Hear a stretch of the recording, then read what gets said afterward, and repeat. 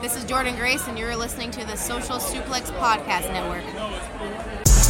BWB, this is One Nation Radio. You better get it right. Rich Latta, James Boyd came to give them life. The Blackest Wrestling Podcast has come to kick all ass and drop it 6 feet if they kicking trash. Word, let me welcome y'all to something different. And if you dig it, man, you should let some friends listen. We be getting it in, this on the regular, dude. Ravish and flow, but this shit rude. See, James don't rap, so I had to break it down. The whole network, man, we coming for the crown. Raps in the columns, I keep them both covered. Making the beats too, so the listeners can bump it. Hit us with the rating, yeah, I'm saying it's a 5. Before you hit it, talk, bob your head side to side. It's One Nation Radio, and this is the beginning. It's Rich, and I'm here with James. It's time to listen to One Nation. We got to unleash the power of the pyramid. This is Mike Sempervive from WrestlingObserver.com. Check me out on Wrestling Observer Live every day. And also check out your boys, Rich and James, on One Nation Radio. This is Kenny Omega. We're listening to One Nation Radio. Check it out, guys. These guys know what's up. Big Kenny Omega fans, and that's all that counts to me. Goodbye and good night.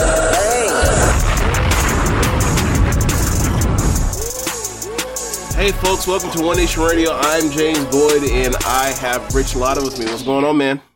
Not much, man. Chilling. Ready for One Nation Radio. We've got some reviews to do on some big shows this week and some other stuff to get into as well. Where do you want to begin?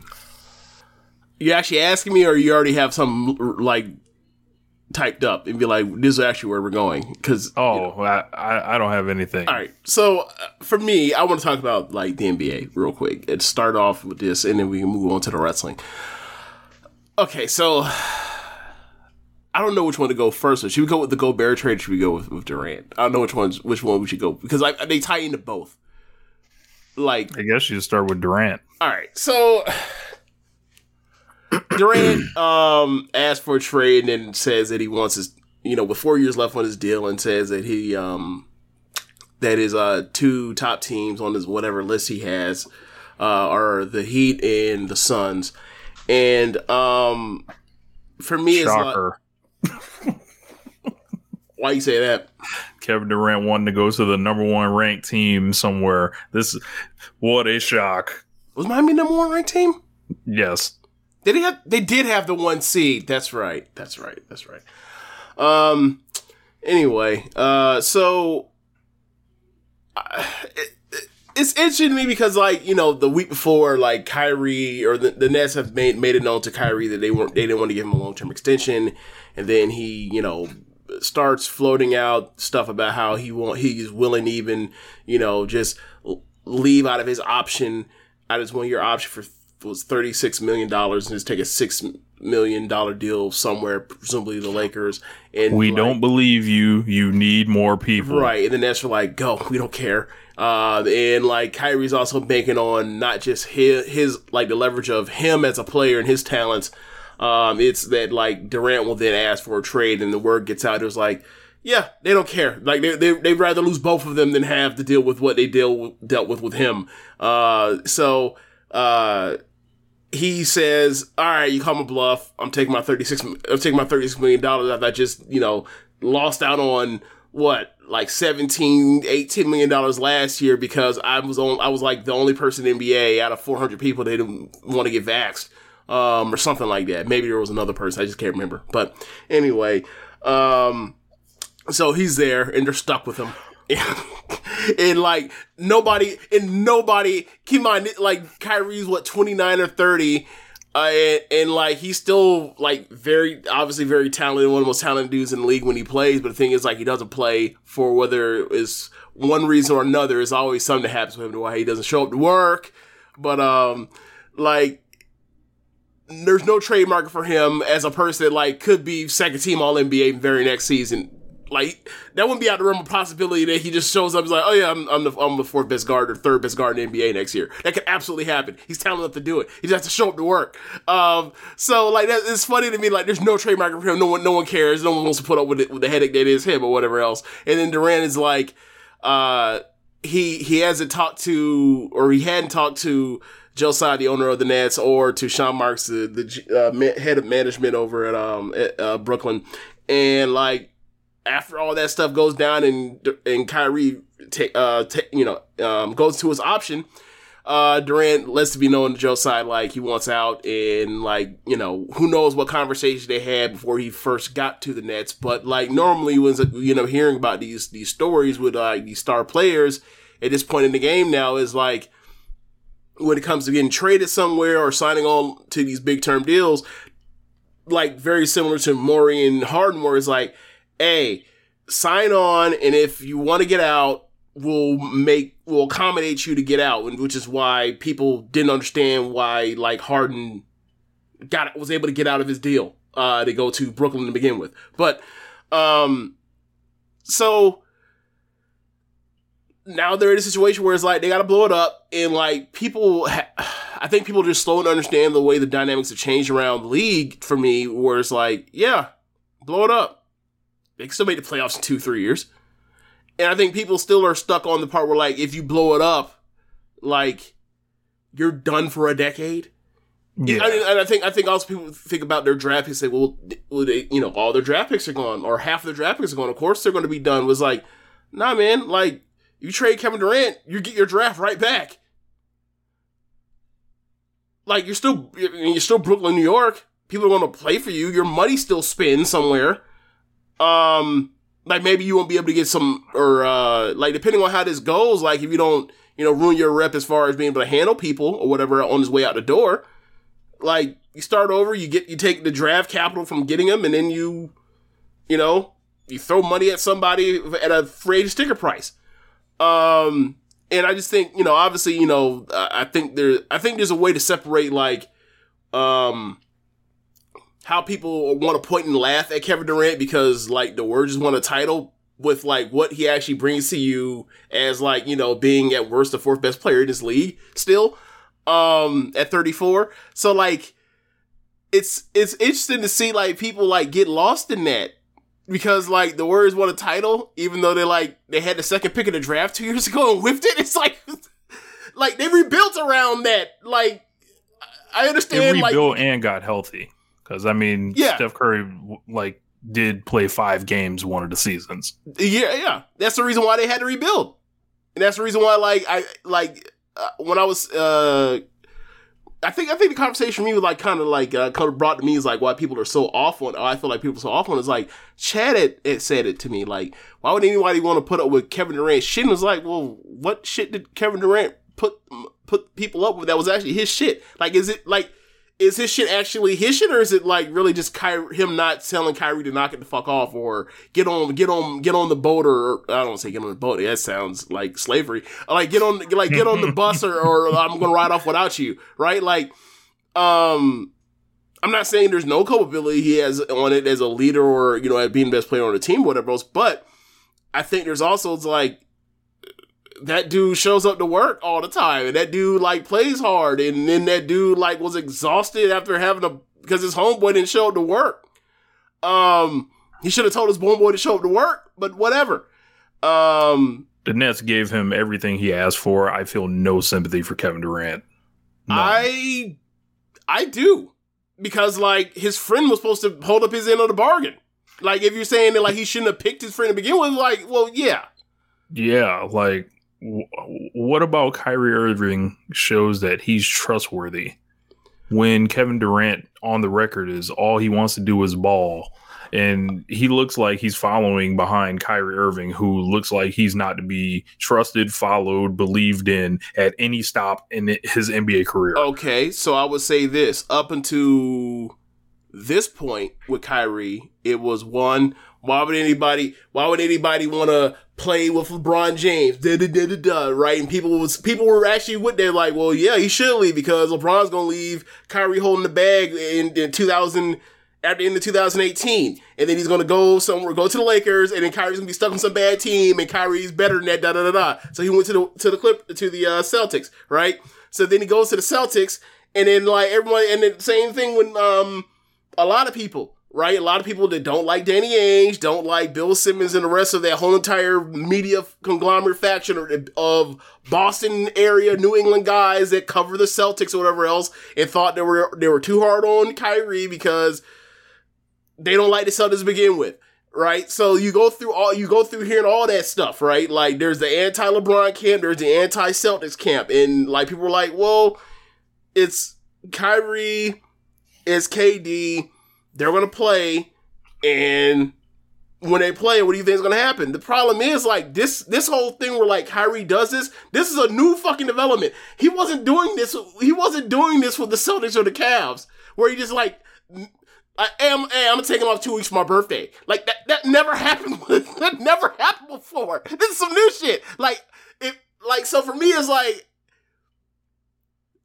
I don't believe that Kevin Durant was just like, yeah, bro, go ahead.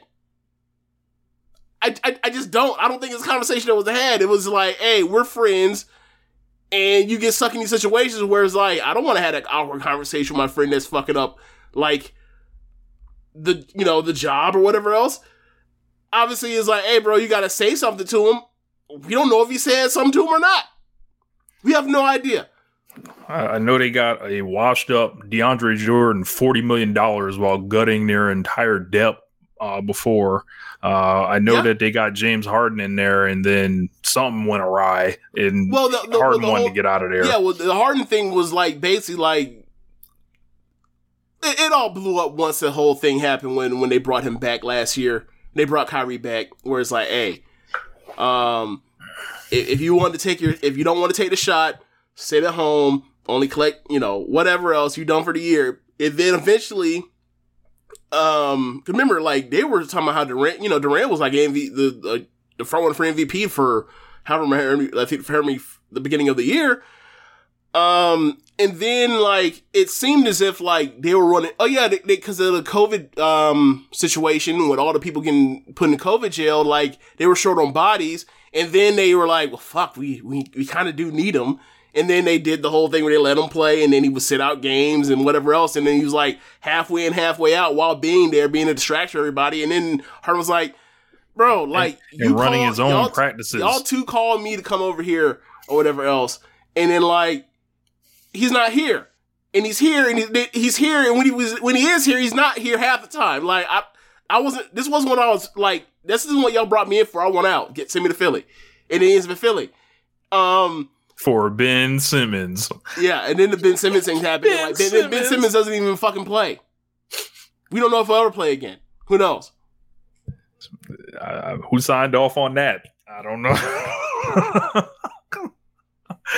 Like, I still am failing to see where Kevin Durant is this tragic figure. I didn't say he's a tragic figure. I'm saying that, like, I think that it's he's put in a bad position.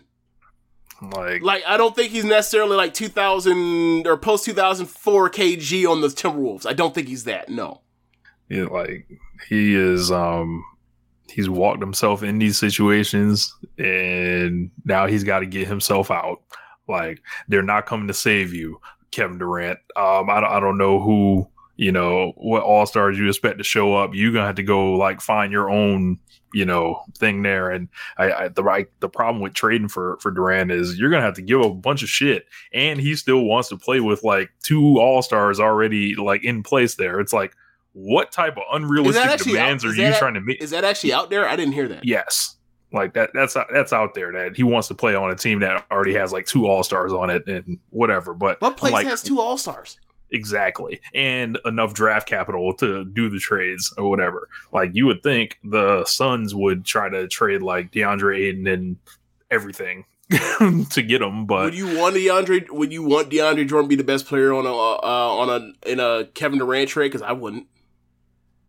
Well, if you think about the like, his age, and you can still re-sign him for, like, the rest of his rookie deal, that might be the best option to go with, especially with, like, looking at who's available. He's going to a 2nd-year deal right now, isn't he? He's about to get his extension, and the Suns don't want to give it to him. Right. But that means that, like, you have to trade for Durant and then you have to give a 2nd-year max or something approaching that to DeAndre Ayton. I wouldn't want to do that. I don't think they got a lot of options. Like, to tell you the truth. So, like, no. Well, I mean, if that is actually the trade, I don't know where he ends up. I my whole thing is like he says he wants to go X, Y, and Z, but doesn't mean they have to actually acquiesce. I would assume that they can't just trade him to Siberia because he can still say, hey, no, I'm not going there. I just won't show up. And like no team is going to want to trade for him without some type of assurance that like they're not going to have to do this in 2 years. But like I just think that it's interesting to see like think about like where he could end up. Given that like there are a bunch of places with like draft capital, and I think that it's also made weird with like the fucking Rudy Gobert trade because it's like that is what the draft capital would have been, and then like fucking Gobert got it at 30, and it's like on what planet does he on what like how did Danny Ainge do this again? Swindling.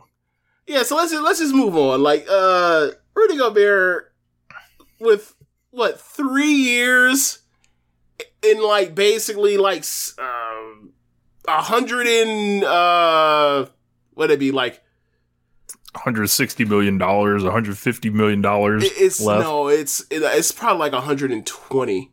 It's probably like $120 million off on his deal with 3 years left. At age 30, gets traded to the Timberwolves for basically 3 first-round draft picks in the 2029 draft pick being top 5 protected. With throw-ins like Malik Beasley and other people that made in like a rookie and also Patrick Beverley. And I'm just like, okay, so you basically like traded like a whole war chest of assets as the Minnesota Timberwolves. The Minnesota Timberwolves. You traded all these draft picks to get a dude that, like, there's no guarantee you get to the Western Conference Finals with him. I figure when you're Minnesota, you got to kind of take a shot in the dark. You've been terrible for years and years and years, and you guys finally got, like, a ray of hope with Anthony Edwards and, finally getting back to the playoffs. I think the last time they were in the playoffs, I think Jimmy was there. They got an 8 seed. And before that, it was just a decade of futility, pretty much going back to Kevin Garnett being there the first time. Right. So I don't necessarily blame the Timberwolves for taking a swing at it. And they're like, we just want to compete. And there's going to be only one team that wins the title anyway. Try to get as close as you can. Yeah, but how do I say this? Like, I'm seeing these people like do these reviews and like they're giving the Timberwolves a D like on this stuff, and I'm like, how is it a D? I'm like, we have to remember like these are actual players, like, and like people are so in love with like draft capital all the time, and like people like 7th graders that are getting traded right now, and I'm like, bro, I don't care. Like Rudy Gobert can help. He's a good player. Like, yeah, he's a good player, but he's a player that takes you from, all right, you were in the first round and lost in the first round. Like now, like you traded basically half of a decade of draft picks. So now that means you should be able to. That should be like the equivalent of you get an Anthony Davis like in 2020. Like, you know what I'm saying? Like, the people that you trade that kind of capital for are people that are like first team All NBA and are not first team All NBA because center's a weird designation. I mean, like an actual top 10 player. He's never been a top 10 player. Minnesota's never getting a free agent ever.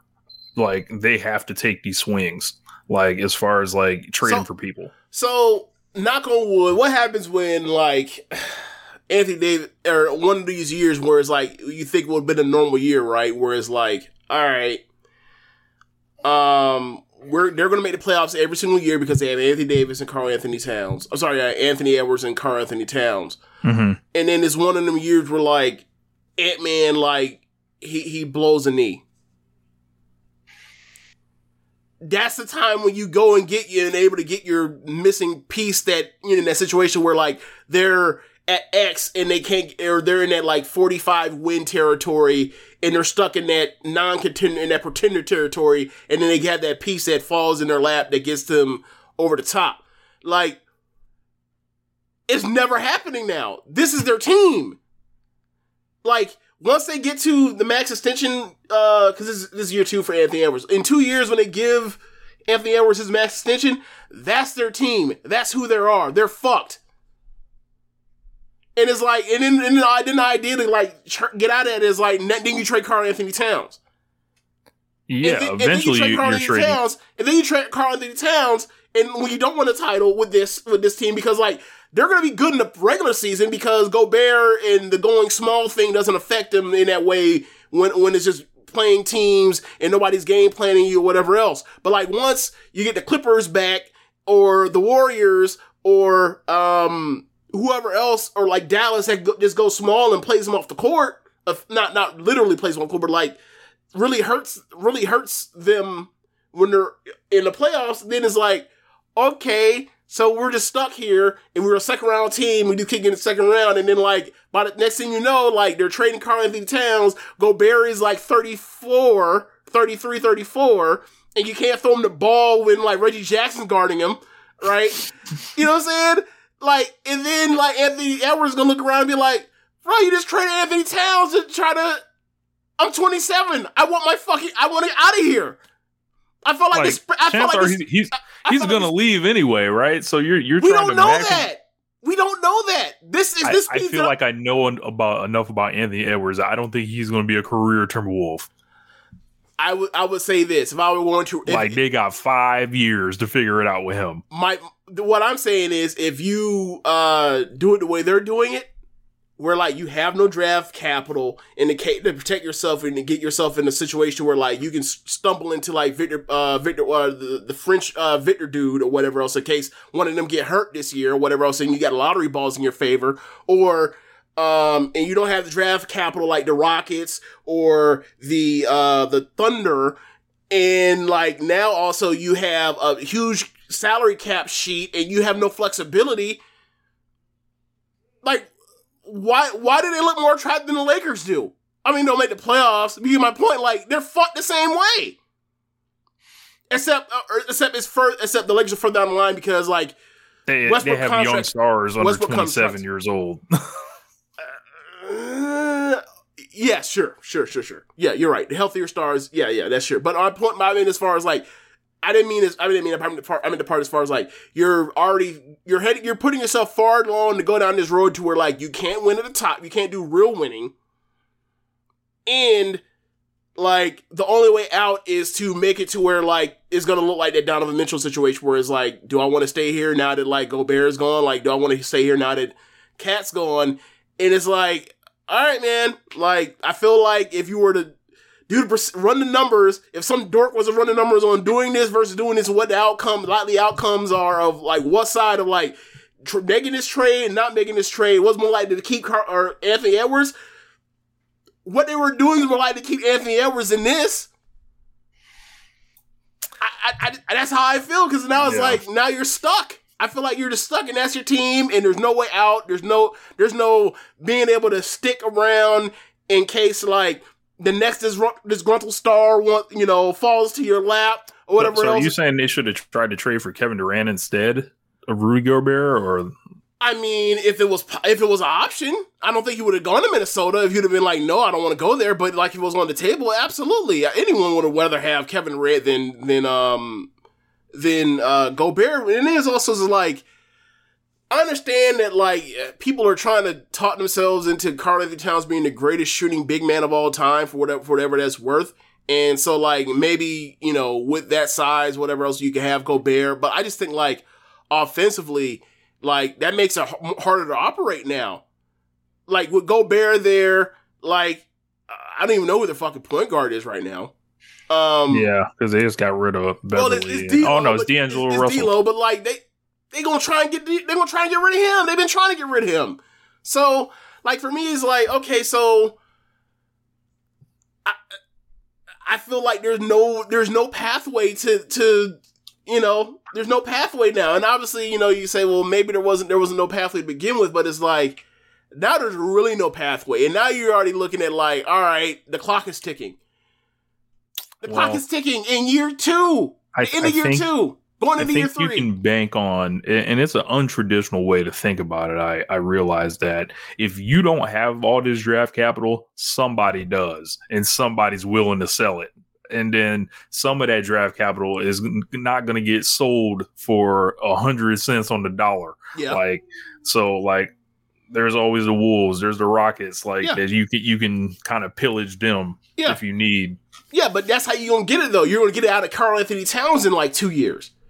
Mm-hmm. But like, why would Anthony Edwards want to play on a team where he has to go through now at this point, like this would be like basically like that would be like the third version of the team he's already on, and it's for that be like year 4, 5, 6 for him. Like I can already see like it getting ugly. And like for me, it's just like you had somebody. It reminds me of. Like, I'm trying to think, who was a star that they saw someone that was really great and then they immediately, Anthony Davis in New Orleans, right? Mm-hmm. They saw that he was going to be really good, and then what did they immediately do? They were like, let's bring Rondo in, let's bring in DeMarcus Cousins, we always had Drew, and it's like, let's pay vets and like fuck up our cap sheet and try to be very good, like no one takes like that the OKC Thunder tack with Durant. Like it was like we're gonna suck for like 2 or 3 years, and then like it'll be on after that. But like just hold on, like let's not rush ourselves to be so fucking good that we're going to screw up and mess up our window and be too good to ever like get somebody in close a little bit younger than him that can also like grow as a team. Like OKC did it perfectly well up until the part where they traded James Harden, right? So bear with me. Like I'm not saying he's the best player in the world because Presti like had this brilliant plan and it was working until he made sure it absolutely did not, and that was probably from from ownership, whatever. But it's like that plan. How come no one wants to do this plan? We seen it work. We seen it. It was in the finals. It's so weird to me. There's like we got a great star. We have a not only star. Let's immediately go too fast. It happened with LeBron too. When they were giving Shaq and Antoine Jameson all that money too. Not only will Lightning have to strike once, Lightning will have to strike 3 times for that to happen. Yes, MVPs. Yes, I get that.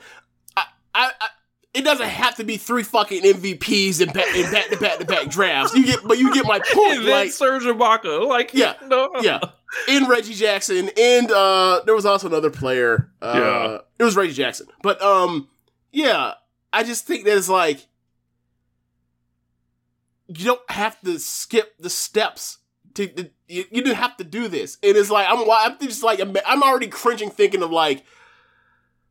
Who knows if Kevin Durant ends up on the Suns? But if he does, like, how many fucking times did we see those Jazz series where like James Harden and Chris Paul are just singling out Gobert and put him in fucking space and putting him in jail and torturing this man over and over and over, put him in the fucking gulag. And it's like, I can't believe these 4 draft picks on this shit. And like when it happens in the playoffs, it'll be like, we told you, dumbasses. We told you.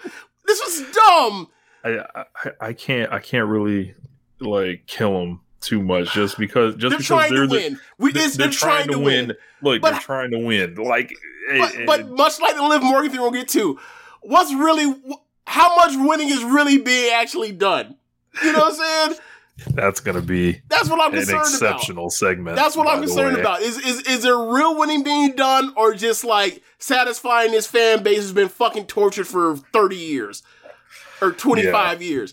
So it's 30, actually. Look, they're trying to sell tickets. So on the other end, let's talk about the Jazz.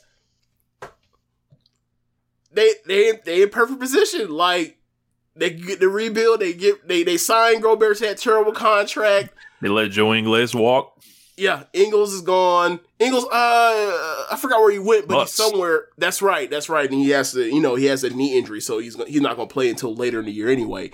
But it traded O'Neal off too, and it's like, okay, they signed that terrible contract, then they got 4 draft picks back for him, for Gobert, and then they still have Donovan Mitchell, and then if like Donovan Mitchell wants to stick around, or if he doesn't, whatever happens, if he wants to be a Knick, like they've been talking about how he wants to be a Knick for a couple years now at this point, they can get that draft pick. It's the Knicks drafts. It's the Knicks draft. They have the Timberwolves draft, the Knicks draft. I would love to have that. So, like, they get to rebuild and do whatever they want to. They get to join the list of teams with a war chest for now with OKC and with the Rockets. And I think though, you know, depending on whatever happens with Donovan Mitchell, if he stays or whatever else, they could be good in like 2-3 years again. It's just a lot of ifs, you know. And but yes, but there are certain people that I'm just willing to say like they're not just going to fuck up all these draft picks. Like, yeah, drafting is the inexact science, all that kind of stuff, but like that high in the draft, it's hard to fuck up, really. Or not hard to fuck up, but it's like you got a deep draft or whatever else. I mean, at this point, it seems like every other year or we have a deep draft, right? Like last year's draft, whatever else. So for me, it's like they'll do fine. They'll still have money to go get, you know, if Donovan Mitchell ends up on Miami Heat, I want an investigation opened into Dwayne Wade. Yes.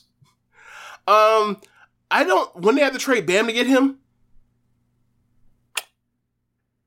I think because of that weird rule. Yeah, that's basically like that we don't want players linking up rule. Yeah, that's there's no way that CBA rule exists before 2011. There's no way.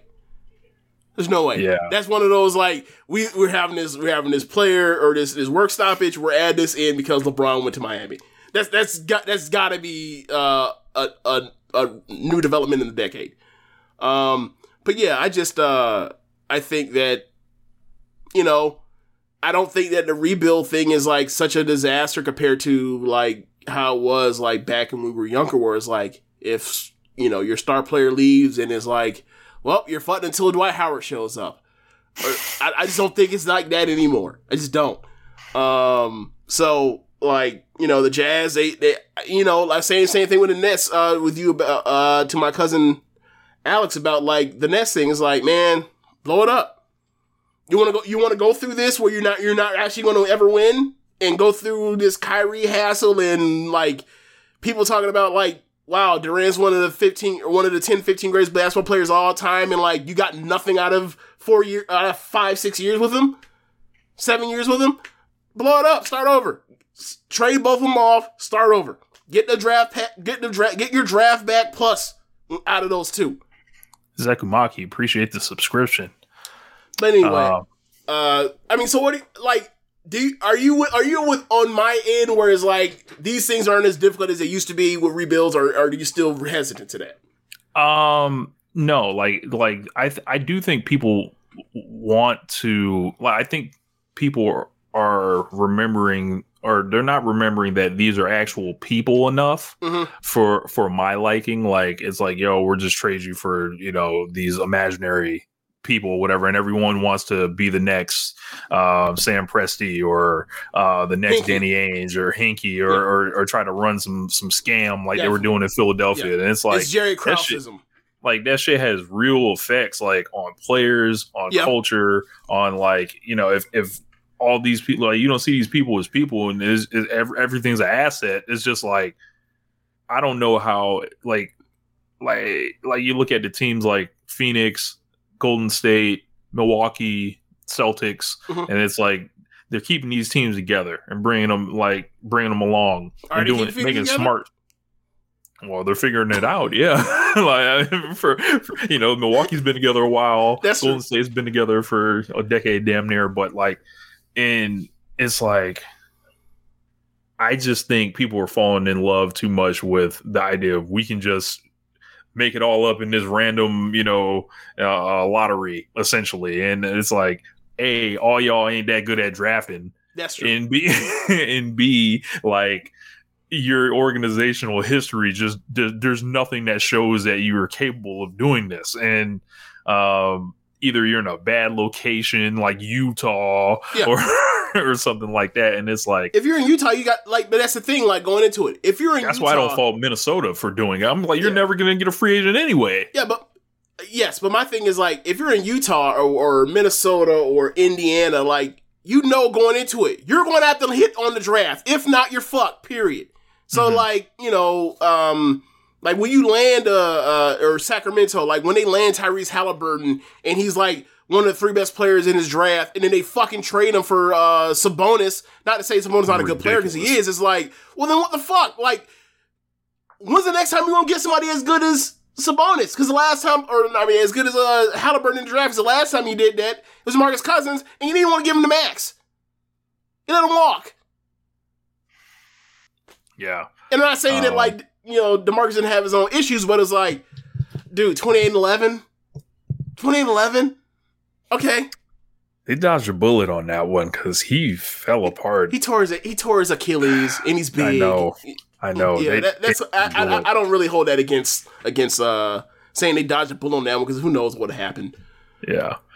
But yeah, and then my Lakers are just, there's just a lot going on, So, are you so for you, what do you want them to do? Do you want, like, if they had the possibility, because, there's word on whether or not there's a trade will happen, or if it's going to happen, and then, like, a pick being involved, and then want to hold on to a pick, and then making money match, because Westbrook makes more money than Kyrie, and then, like, the idea of taking on more salary, whatever else. Like, in an ideal world, what would you want to happen? What would you want to happen as far as this year's Lakers and going into the next offseason? I want no parts of Kyrie Irving under any circumstance. Even if that means running this team back. Correct. Okay. And it's just like, I don't know, as I was telling Alex, I was like, I don't know how we can be sure of anything with him. Like, but he's like Sting. The only thing for certain with Sting is nothing certain. That's correct. Like, I don't know. Like, I've like flipped up on Kyrie over the year. I was a huge defender of his, and then it's just like these situations just keep adding up, and it doesn't look like it's going to go in reverse as he ages. Like, he's going to get more like single-minded in what he wants to do, and like, his way. Like, that's not going to change or anything like that. If he wants to stay in the league, it will. Yeah, and then. But at that point, will it be worth it to like as far as like, when his decline sets in or whatever? And it's a 1-year rental anyway. I'm like, just run this team back, try to be healthy, try to get Davis on the court, and then like figure it out from there, tinker with the team from there, and then just run, try to get Russ to come off the bench or something. Like, if it gets to that, I don't think that'll happen. Like, I think Russ would actually play better this year than he did last year, because that's another year together, and they'll probably know what went wrong. They got a new coach in there to say, hey, I can point out some stuff that y'all wasn't looking at. I think they'll be better defensively, is the fact they switched out some older bodies for younger bodies, so they'll be more spry that way. Like, I mean, they were a mess. Like, they weren't good on offense or defense. Like, they were good at nothing last year. No Kyrie for me. At one time I would have rejoiced at Kyrie becoming a Laker, but bro, remember when 2019. And like, they had the cap space, and like, there was ideas of like the Lakers might actually, like, with the Anthony Davis trade, like, they could be trying to get like Kyrie or Kawhi to do this whole thing. I remember when we were talking about this, we were like, who you prefer? Like, I think it was Kyrie and reunite the Cleveland thing with AD or whatever. So do you want fun guy Kawhi? I mean, we were joking. We were like, you wanted fun guy Kawhi, and now it's like, the idea of those three together is tempting, but it's like, you can't trust it. You can't trust it at all. Like, Davis and Kyrie would be a fucking mash unit. Like, it absolutely could be. And then once it happens, people be like, well, what do you think was going to happen? Right. Yeah. So, yeah. Well, that was a good NBA talk. Yeah. We got a lot of people showing up as we've done the NBA discussion here on the Twitch chat. If you guys are in the chat, make sure you guys are showing love to us as normal. 40 minutes talking about this. I didn't even realize. Look at that. Look at that. So we're going to start with Blood and Guts. Yeah, let's I think that was the biggest thing of last week. And of course, there was a WWE pay-per-view. Then there was a Stardom pay-per-view. Or there was not a Stardom pay-per-view. It was a there was a it's basically a TV. Yeah. So Blood and Guts. So let's get to it, man. They were in Detroit, Michigan, Little Caesars Arena. Looked great on TV. Huge 2 rings in there. That was really cool to see that visual. We opened up with Orange Cassidy taking on Ethan Page. Kind of a strange opener here. Orange Cassidy comes out with his new music from Jefferson Starship. Jane, I guess that's the music he was using on the independent circuit, and when he started getting over with his gimmick, that's what he was using. Of course, he's been using "Where's My Mind" from the Pixies the last couple of years. Personally, I'm a Pixies. A lot of people debate has broken out about this, which they preferred, or some people saying Jane is just awesome, it's just great, all this stuff. I'm like, I've never heard that shit. I don't care. That shit was 50 years ago. I don't know who Jefferson Starship is. Sorry. But I just felt like... But you know what the Pixies are? I did not either. Yeah. It grew on me. It felt like I saw the music video and I thought about Orange Cassidy and I was like, this fits. Like I understand it. Like it's just this mindless guy essentially that's plugged into his own world and then is kind of just like just going through the motions or whatever, right? But then Jane's like, it's up tempo, it's exciting, it's whatever. But I'm like, I don't know. I kind of like the laid back Orange Cassidy personally. I'm fine with either. I mean, I think if you ask me which song in a vacuum I like more, I like Jane more. As far as for the character, I never really thought about it. Just to me, like whatever. Like they're both fine. So Bruce says he prefers Jane because he's old. I mean, it definitely fits in that 70s rock vibe, and like thinking of like what he got it from, like his gimmick from that Paul Rudd character. Like I can see that, and like quite frankly, like nowadays with like the Guardians of the Galaxy and how popular it is, like that's definitely something that would have been on like a Guardians of the Galaxy Volume 3. Soundtrack, so whatever, but I saw people, it wasn't, I think it was a Floyd, this was like he hates it, and I was like, I wouldn't say hate, or I don't know why you would hate this song. I think it's fine, but I also thought the Pixie song was fine. Like I did, like the changes seemed like it's the sake of change, right, as opposed to like any real reason. Like I was good with either one. Sam says he loves the classic rock while he likes both. Jane has more of an arena vibe. Bill's Mafia says Jane will grow on people.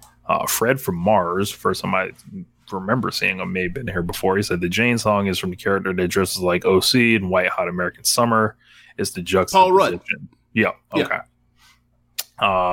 He has a match with Ethan Page, and it's kind of like television match, and they're doing like lots of kind of cute like stuff in the match, and I think this is like as great as the Will Ospreay match was for Orange Cassidy. I think him showing this stuff was like, it's like, he's a master television worker, and we already kind of knew that about him, right? But it's just like doing the stuff, the working the crowd, taking advantage of the opponent, dealing with the manager on the outside. It was just all this stuff he was doing that was really impressive. Okay, like I thought it was a good match. I enjoyed the part where like he's in Detroit and he's in a match where like he's against a guy that's way bigger than him, and he keeps calling for the body slam, and like he can't get the body slam, and then he kills for the body slam again, and he can't get the body slam, and then he can't at the end. And by the end, when he finally thwarts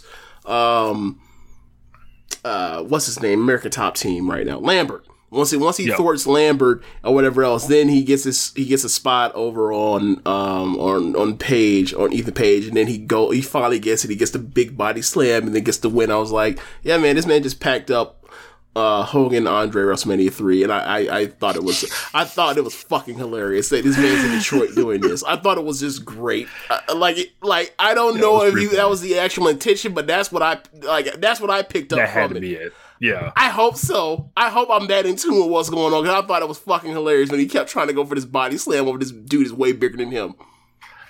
After that, we had Christian out. He was told by management to come out and apologize for his comments last week, especially about Jungle Boy's father. Christian said, Jungle Boy, I'm sorry that your entire family isn't dead. This man said this in a turtleneck. This man is out here dressed like sophisticated LeBron saying this shit. It was fucking hilarious. Right. Then he says he corrected himself and say everyone except Jungle Boy's mother, because he wants sex. Yeah, exactly. So Christian says the only thing good about Detroit is that it's close to Canada. I popped when he said that. He said he might have requested a match for this week, but it's not for him.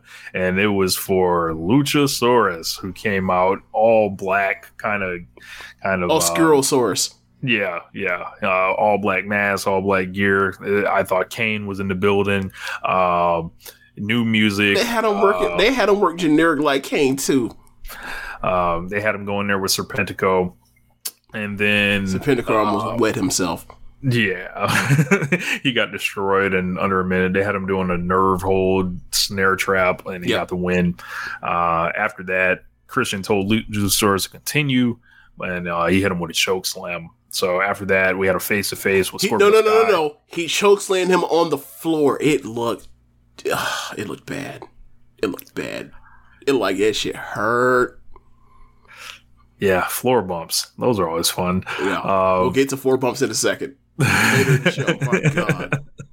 Scorpio Sky and Warlord were backstage, face to face. Sky said he was the champ for a reason. He has the purple and gold Lakers belt with him. And Warlord basically said, he doesn't care about American Top Team. He'll beat everyone's ass, and he's going to take home the title. Then Scorpio Sky challenged him to a street fight, and immediately my Goldberg versus Raven, flashback meter started going off for the U.S. title. Really? Immediately.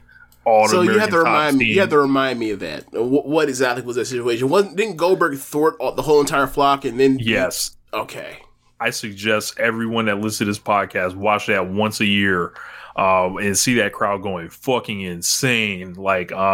So it was Raven won the U.S. title from DDP on Spring Stampede on Sunday. Monday, he has the defense against Goldberg, and they set it up like a weekend. It wasn't this long storyline or anything, kind of like this one is. But they pull up.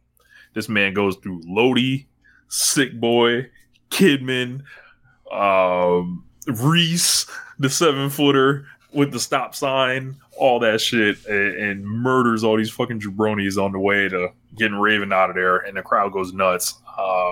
And that pretty much, cements Goldberg with the mid-card belt, and that'll probably do the same for Wardlow. I feel like all the American Top Team geeks would be there, security's there. He's gonna kick everyone's ass. Okay. I'm sold. If that's what they do, I'm sold. After that, we had Max Caster and the Gun Club taking on Danhausen and Mystery Partners, and it turned out to be FTR. So FTR came out, huge reception for these guys here. They're big in Middle America. So they came out there, and it was, Austin and Cash in the beginning, and then Danhausen got in and did some stuff, and they were beating on Danhausen for what seemed like forever. And after that, they had Billy distract the official. Anthony Bowens rises up out the wheelchair, revealing that he's healed. Danhausen avoids a crutch, and, he strikes Austin with it. And Danhausen covers him for the win. After the match, Austin basically shoved Bowens, but Billy sided with the Acclaimed and shoved his son back, kind of furthering whatever they have going on there. It looks like the Acclaimed are on the road to babyfacedom, and it's kind of been, if you guys have been paying attention, it seems like that's kind of where it's headed. And Max actually released the Acclaim theme song like he said he never would while he was a bad guy. The moment it looks like he's going to be a babyface, putting the song out. So I imagine that there's going to be people, and he's basically puts it out, it has the hook on there, and then it's just instrumental or whatever. I imagine that there are going to be people doing their own raps to these beats or to that beat out there and putting up videos if it hasn't already started. And dissing wrestlers, like they gonna pack somebody up just randomly. Like the way Shotzi was getting banged on, I wouldn't be shocked if Shotzi had someone that made one about her over this joint. So all wrestlers, be careful. People may come for you. Any thoughts on this match, James? No, I don't mean in a dismissive way. I don't have any thoughts though. But like the Acclaim challenge, yes, yeah. Like I hope I don't know anyone that does the Acclaim challenge. That beat is not nothing you actually really want to rap on. Nah. Yeah, I wouldn't pick it myself. Yeah, let's just say that. Yeah. So if you know. I'm like, already cringing. I'm already cringing at the idea of like me thinking about who was going to do the Acclaim challenge, and like, oh man, there's gonna be a lot of people that don't actually listen to rap. A lot of them that don't actually listen to rap. Yeah, possibly, absolute Ricky Starks. Yeah, well, I guess we can move on. So they had Lethal, Sanjay, and Saddam Singh cut a promo. Basically, they demanded Joe to sign the contract to defend the ROA's title at the Death Before Dishonor show. And Saddam Singh jumps in there and says, "Jay's gonna kill you." Pulls him in close, and he's just so fucking huge, yo. like they're doing this fucking this funny thing with him where they are blowing him up to like 50x size on the graphics. Like they're just making him absurd, like comically bigger than everybody else on the graphics too, which is like they get it. TBS title, Jade Cargill faces Layla Gray. We've seen Layla Gray a couple times from this show. James, are you familiar with Layla Gray? I had confused her with someone else, and then you quickly corrected me, and I was like, oh, I could see why I made that mistake. But yeah, I have seen her before, yeah. Yeah. Short match. Jay got her out of there with a pump kick, and they hit Jaded. After the match, Stokely was going to talk. I did see that, Diogo. Max Caster was engaging, like they chopped up some Jim Cornette podcast audio and put it over the beat and like made it rhyme. It was actually pretty funny. And then Fred from Mars says people are going to be dropping way off beat entries like Frank Kazarian. Yes, they will be. So Stokely was going to talk, but Jay grabbed the mic. Yeah. Says she was tired of everyone in the bag bitching and moaning, wants real competition. She said the only person that stepped up didn't even work for AEW. He called Athena lazy. Athena and Statlander ran out and attacked Jade and Kiera Hogan, but then Layla Gray surprised them by stopping, Athena from hitting her finish, pushing her off the rope. And it was almost like, what is this? Is this like the Nasty Boys trying to like bring the cake out for Hogan and then getting like whooped anyway? Like I didn't get this part. But if Layla Gray is going to be a baddie, I think she fits the bill.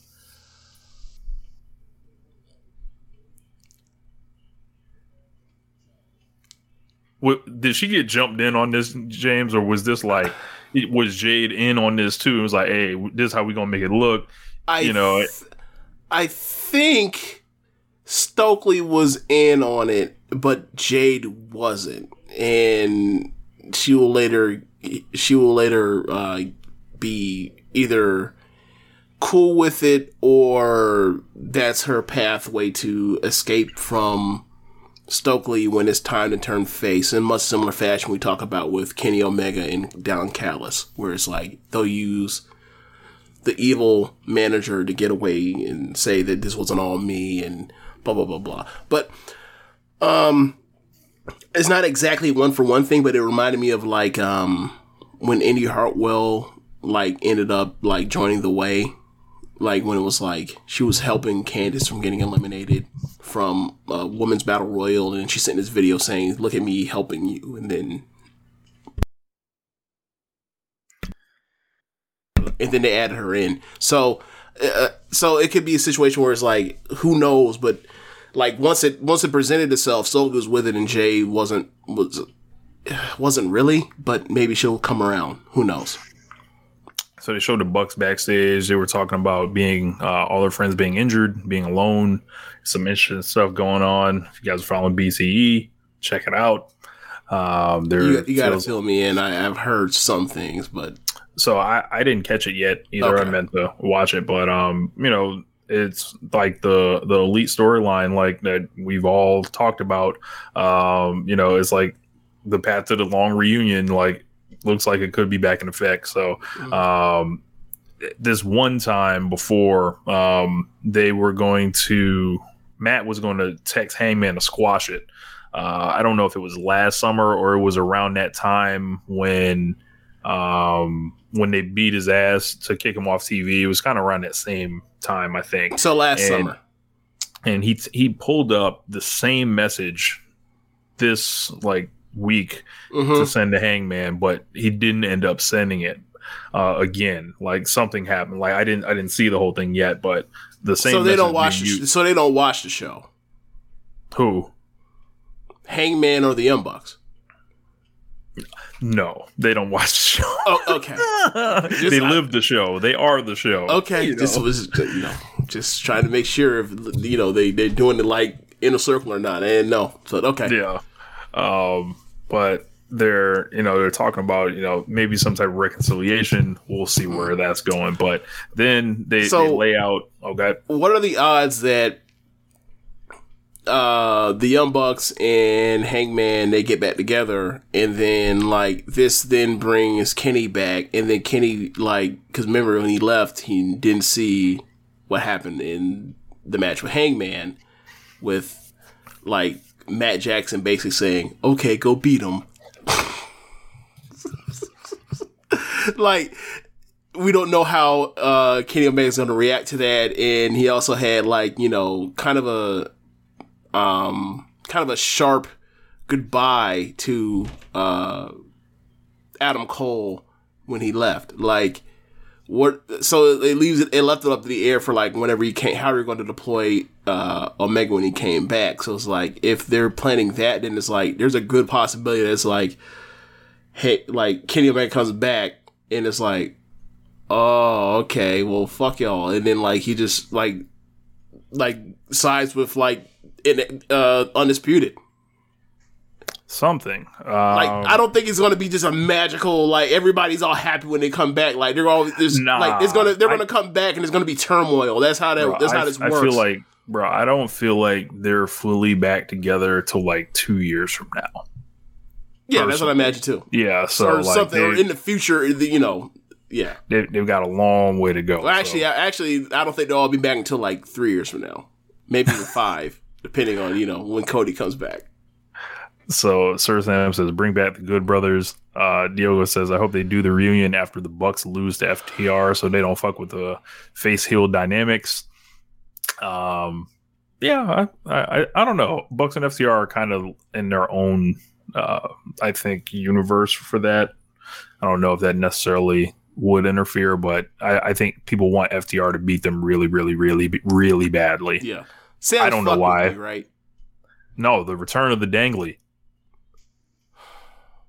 I hate it here. I really do. I get fucking trolled by people out there in the middle of trying to do a fucking show. Jesus Christ. Why? And you encourage the shit. The big Dangly. You don't get the fuck out of here. Let's continue with the show, man. Diogo says, when Kenny comes back, do you think they'll add Takeshita into the Elite storyline? He has already teamed up with the Elite once, or a few times, actually. I don't know if he'll be hey, this is this other member that's kind of moonlighting in the group. I don't think it's going to be that, but I think Kenny and Takeshita will have a match. Okay. That's about it. I thought you were going to say maybe he wouldn't. I was going to ask you, will he get a cut of the merch? Gotta ask Kikuchi on that one. Can you fucking imagine? Yeah, you're part of this thing. It's making shit ton of money. Yeah, no. Not gonna give you none of that. No, Not for you. Not for you. You know. You mean it's unethical not to? Who would have thought? Yes, Brewhaven. I did see the Matt Menard promo. I'll talk about it after Blood and Guts, but it was phenomenal. But the Bucks, they said basically they said Hiroki Goto and Yoshihashi were here. Excuse me, Goto and Yoshihashi wanted a shot at their tag team titles, but they set up an eliminator match for Rampage. So they announced Rampage. There's the Royal Rampage 20-man battle royal for the interim AEW World Title match. Tony Storm versus Nyla Rose ended up being the main event, and Young Bucks versus Chaos. Then they brought Jim Ross out as they lowered the cage. See Jim Ross starting to get less and less work to do. See, you said they brought out Jim Ross as a lord. I already say they lowered their standards, but go ahead. Continue. Yes. War Games, I'm sorry, Blood and Guts it is. James, you want to go through this whole match, or what do you want to do? What do you want to do? This is the Blackpool Combat Club with John Moxley, Claudio Castagnoli, and Wheeler Yuta, Eddie Kingston, Santana, and Ortiz. They defeated the Jericho Appreciation Society. That's Jericho, Guevara, Hager, Garcia, Matt Menard, and Angelo Parker. And these guys came out in the red. They all look. Some of them look like various degrees of they may have been slanging cock. But they at least on the stage, they were in there looking absurd. It was fitting that they wore all that red because they were bleeding quite well. At first, I didn't understand if like they recognized that like them wearing red also like makes it harder to see the contrast of the red coming out of their skin, because it's like I know somebody's gonna bleed in this thing. But it didn't work out as bad as I thought it was going to be. So it ended up, they're still able to, gush around with their faces and their foreheads and do all the nasty things they do as pro wrestlers. Think about that with pro wrestling. Yeah, there's going to be a cage match, so one of us has to like grab a razor blade and then run it across our forehead so we give the appearance that we're bleeding in here, as opposed to like, we're scraping our face and skin against this cage and it fucking hurts. Like, it's so wild what these dudes do to entertain us. It really is. Yeah. Okay. Thoughts on the match. I thought I saw a lot of people on Twitter that were a lot higher on this match than I was, without talking about, like, I don't know what to necessarily even rate it. I'll say this.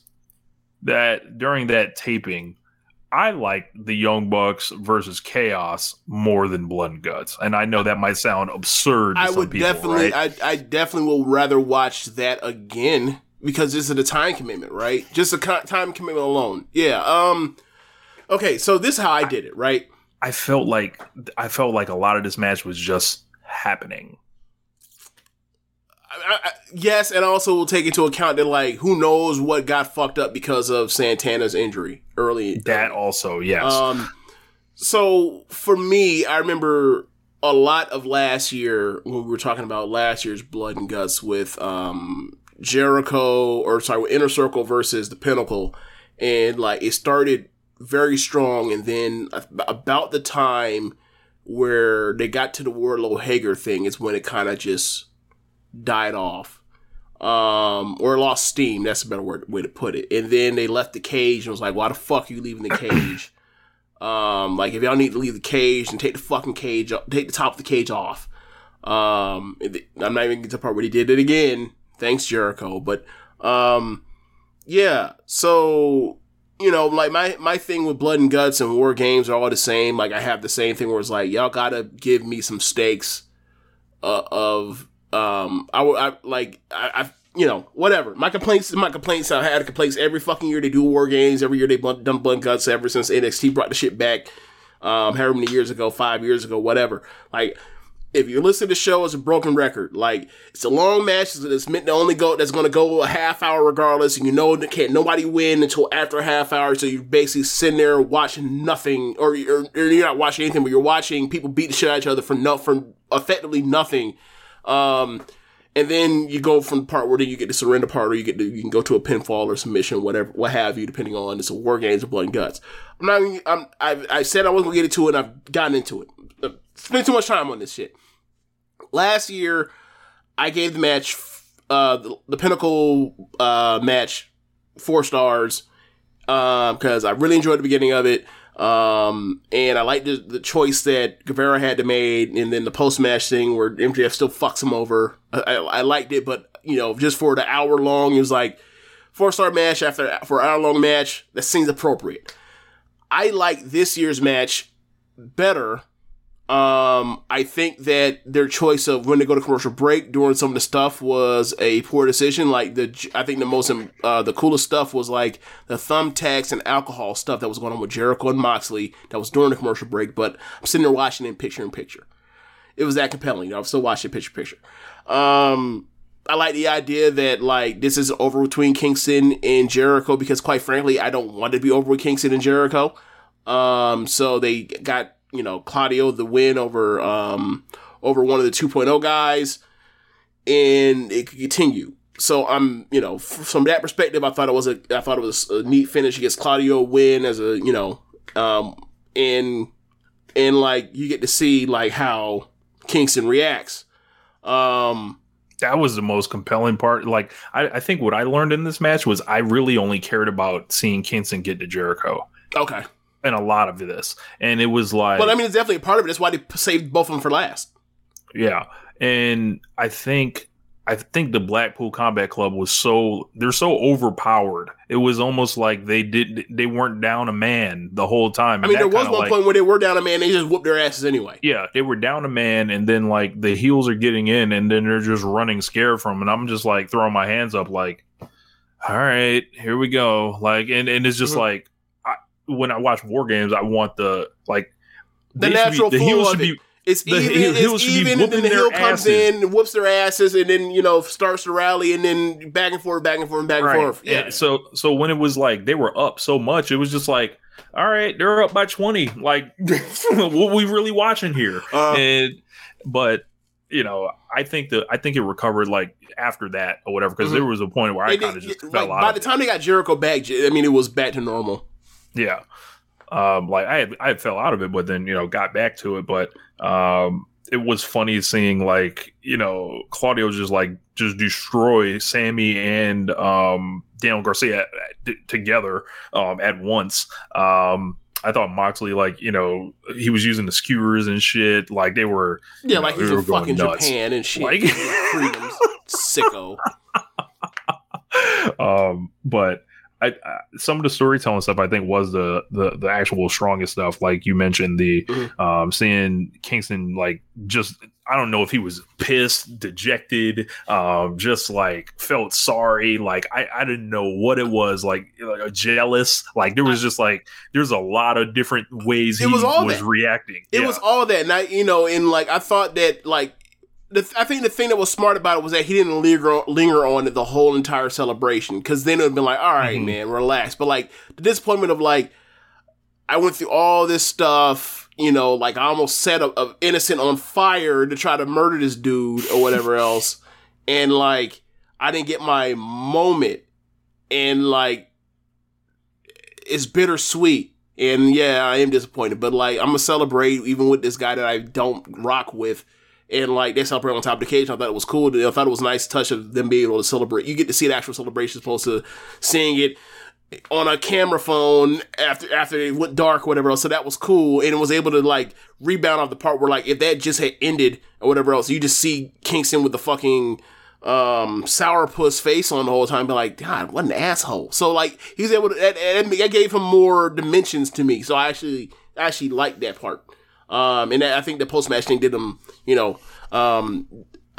it made him feel like a full-out flesh-out person that has emotion, that has emotions of a full-on human of I really wanted this, it didn't work out. Not only did I want to win, I wanted to win in a particular way. It didn't go the way I wanted it to, but it's not over. Yeah. So I thought it was cool. For me, compared to last year's, I like this one's more than last year. So I don't know if I give it I don't know. At first I was well, maybe give it 4 1/4, but I thought to myself I'll probably give it the same rating, but just think it's better. I think I'm with you on that. Yeah, I think I'm just going to be 4 flat stars and call it a day. Like, Yeah. I felt like this match, like, kind of just, it flowed. Like, there weren't as many down periods, I think. But, like, it never took that jump. Like, when Sammy was going fucking insane in the beginning of last year's match where they were, I'm glad they didn't do the West Side Story face-off spot. I'm cool. They did it last year. Yeah, I'm and it was funny because going into it, people were like, "You're not going to do this shit like how they do it in NXT." And then first fucking match they do it, I was like, "Shut up, shut up."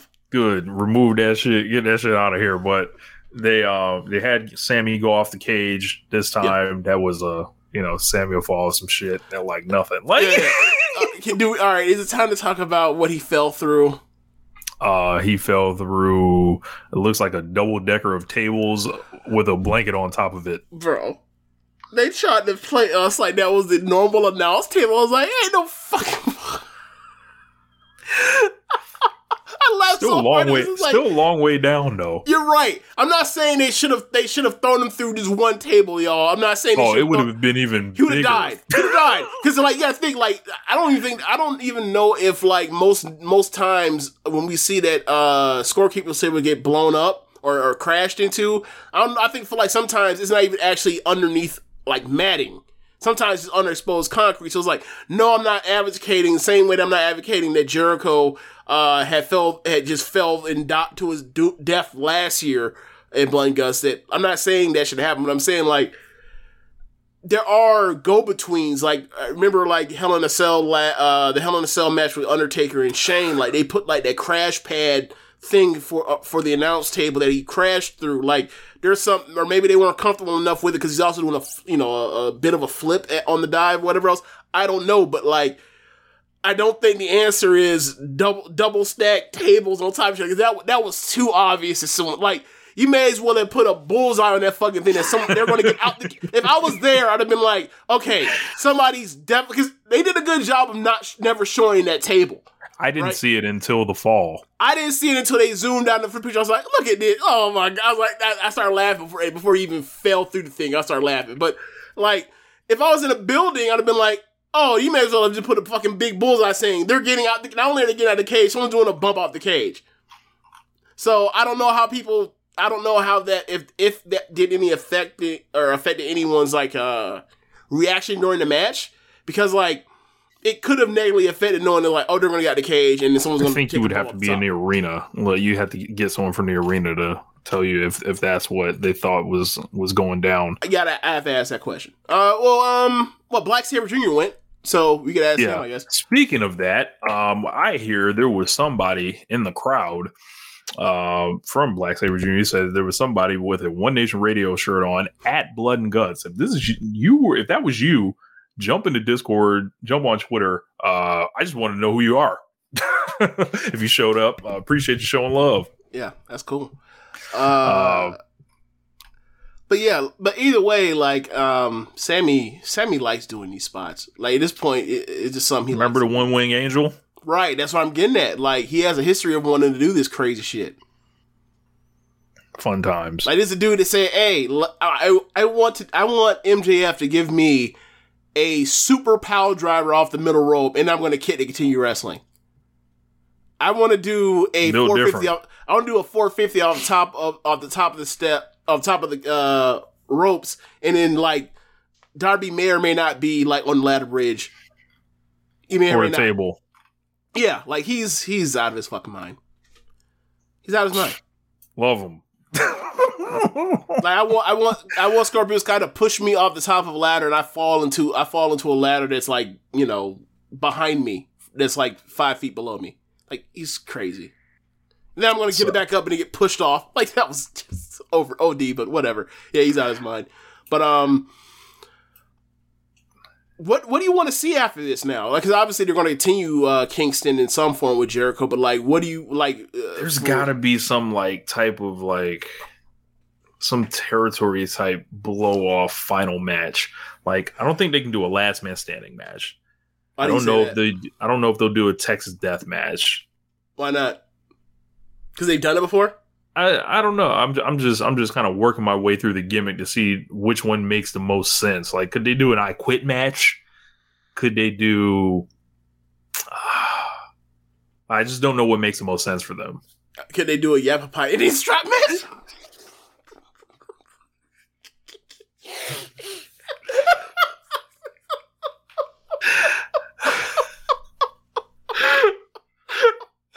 Diogo in the comments says the I Quit match. So Sam says a respect match where the guy after it has to say respects the other. Didn't they try that in the beginning? Roughly, where it's like he said that if you beat me, I'll shake your hand, and I think and then Jericho did, and then he like crossed him and turned heel. Yeah. The next show after Revolution. Yeah, they could do a respect match. Okay, so the last time I remember, the most famous respect match, the only one I can think of right now is like the shit with Kevin Sullivan and Pillman. And then he goes, I respect you, Booker Man. Benoit. I don't remember a Benoit one. I think it was, you know what? I think you're right. Yeah, because remember, I respect you, Booker Man. And it was like, what the fuck? I was a kid. I was like, what's going on? It's like, oh, what was a Booker Man? And it's like, oh, great. Like that. Okay. I don't know how that works nowadays. Because it's like, well, just lie to get out of whatever you're in. Because he's Jericho and his slime ball. He can just lie. I respect you. Kick him in the balls. Yeah. And it continues on. It's like, we're going to continue this. We're going to do this. We're going to do this chase forever and ever. Like they're fucking Magneto and the Professor X. Like, we're going to do this for decades, Xavier. We'll do this forever, Charles. Like, I don't know. There's got to be something, though. There's no way they're not doing it again. If you guys have an idea, holla at us on Twitter. Yeah. What do you think the best kind of stipulation match for? So, and when you say the stipulation, you got to say what territory and what year. Right. Like the territory, the match, like the match participants in the year. Yeah.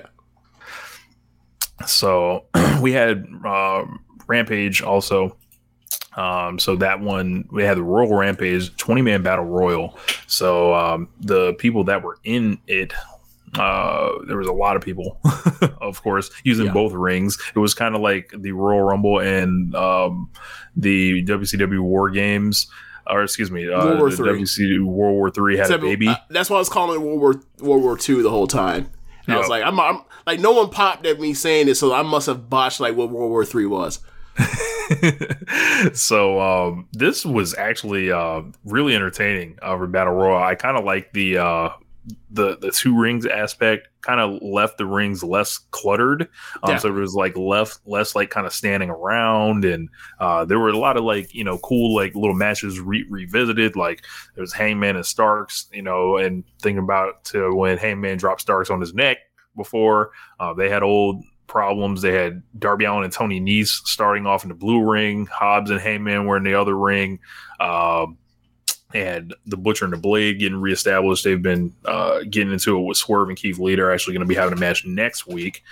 And they fucking they had the Butcher killing Darby, of course. They tied it in and mentioned that Darby and the Butcher had a match last year after Butcher had won at the House Always Wins. And Darby had broken the Butcher's hand before. So it's like there's always like these little threads of like stuff they'll just call back to if you're paying attention. Yeah. They also did a spot where, because they put Swerve in the left, I forgot which was red and blue or whatever else, but they put Swerve in the far right one, and then they put Hobbs, Starks, and Lee in the left, and then the red ring. Yeah, and then they jumped Keith Lee, and then Swerve. I didn't like this. I can see why he did it because it's cute, but I didn't like this. Like, Hobbs and Starks jump Lee, and then Swerve is trying to like reach over the ropes over to the other set of ropes to try to like interfere or whatever, but he doesn't just go through the ropes and like help, even though like he wouldn't have lost the match because he just go through the middle ropes. But I was thinking to myself, like, I get why he's doing that, but like the only way it makes it work is if like someone immediately cuts him off and beats him up to stop him from trying to do that, because it makes him like a geek. Because like I'm thinking almost like what would John Moxley do? John Moxley, like if Eddie King was beat up by two assholes, he'd just go through the ropes and help fight, and then it'll turn into a hockey brawl and the crowd got hot. Like, so the only way you could get out of that really is, instead of not like a geek, is like someone just cuts you off. And I was like, I don't think it happened.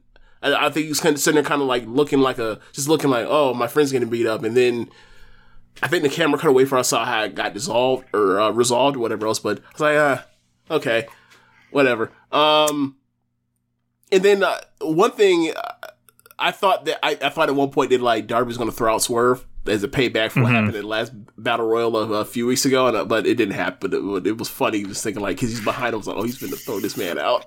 Yeah, Swerve, indeed. Yeah. But there were more people that were in.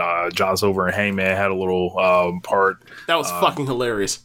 Yes, they pretended they were going to turn on each other. Max Caster was out. He mentioned something in and about out immediately. Yeah, he was talking about getting hugs from Tony Khan and just a bunch of other shit.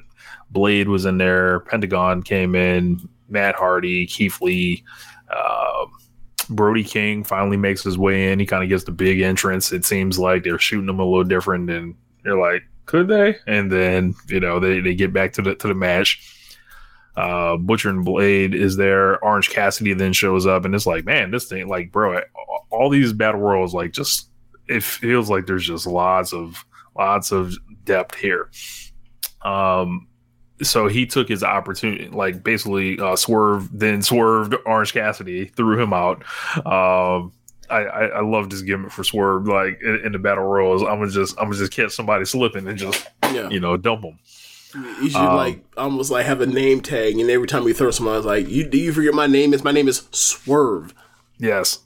Oh my God, Lothero Negro, Kingston Jericho, one final beat, LMAO. No. No.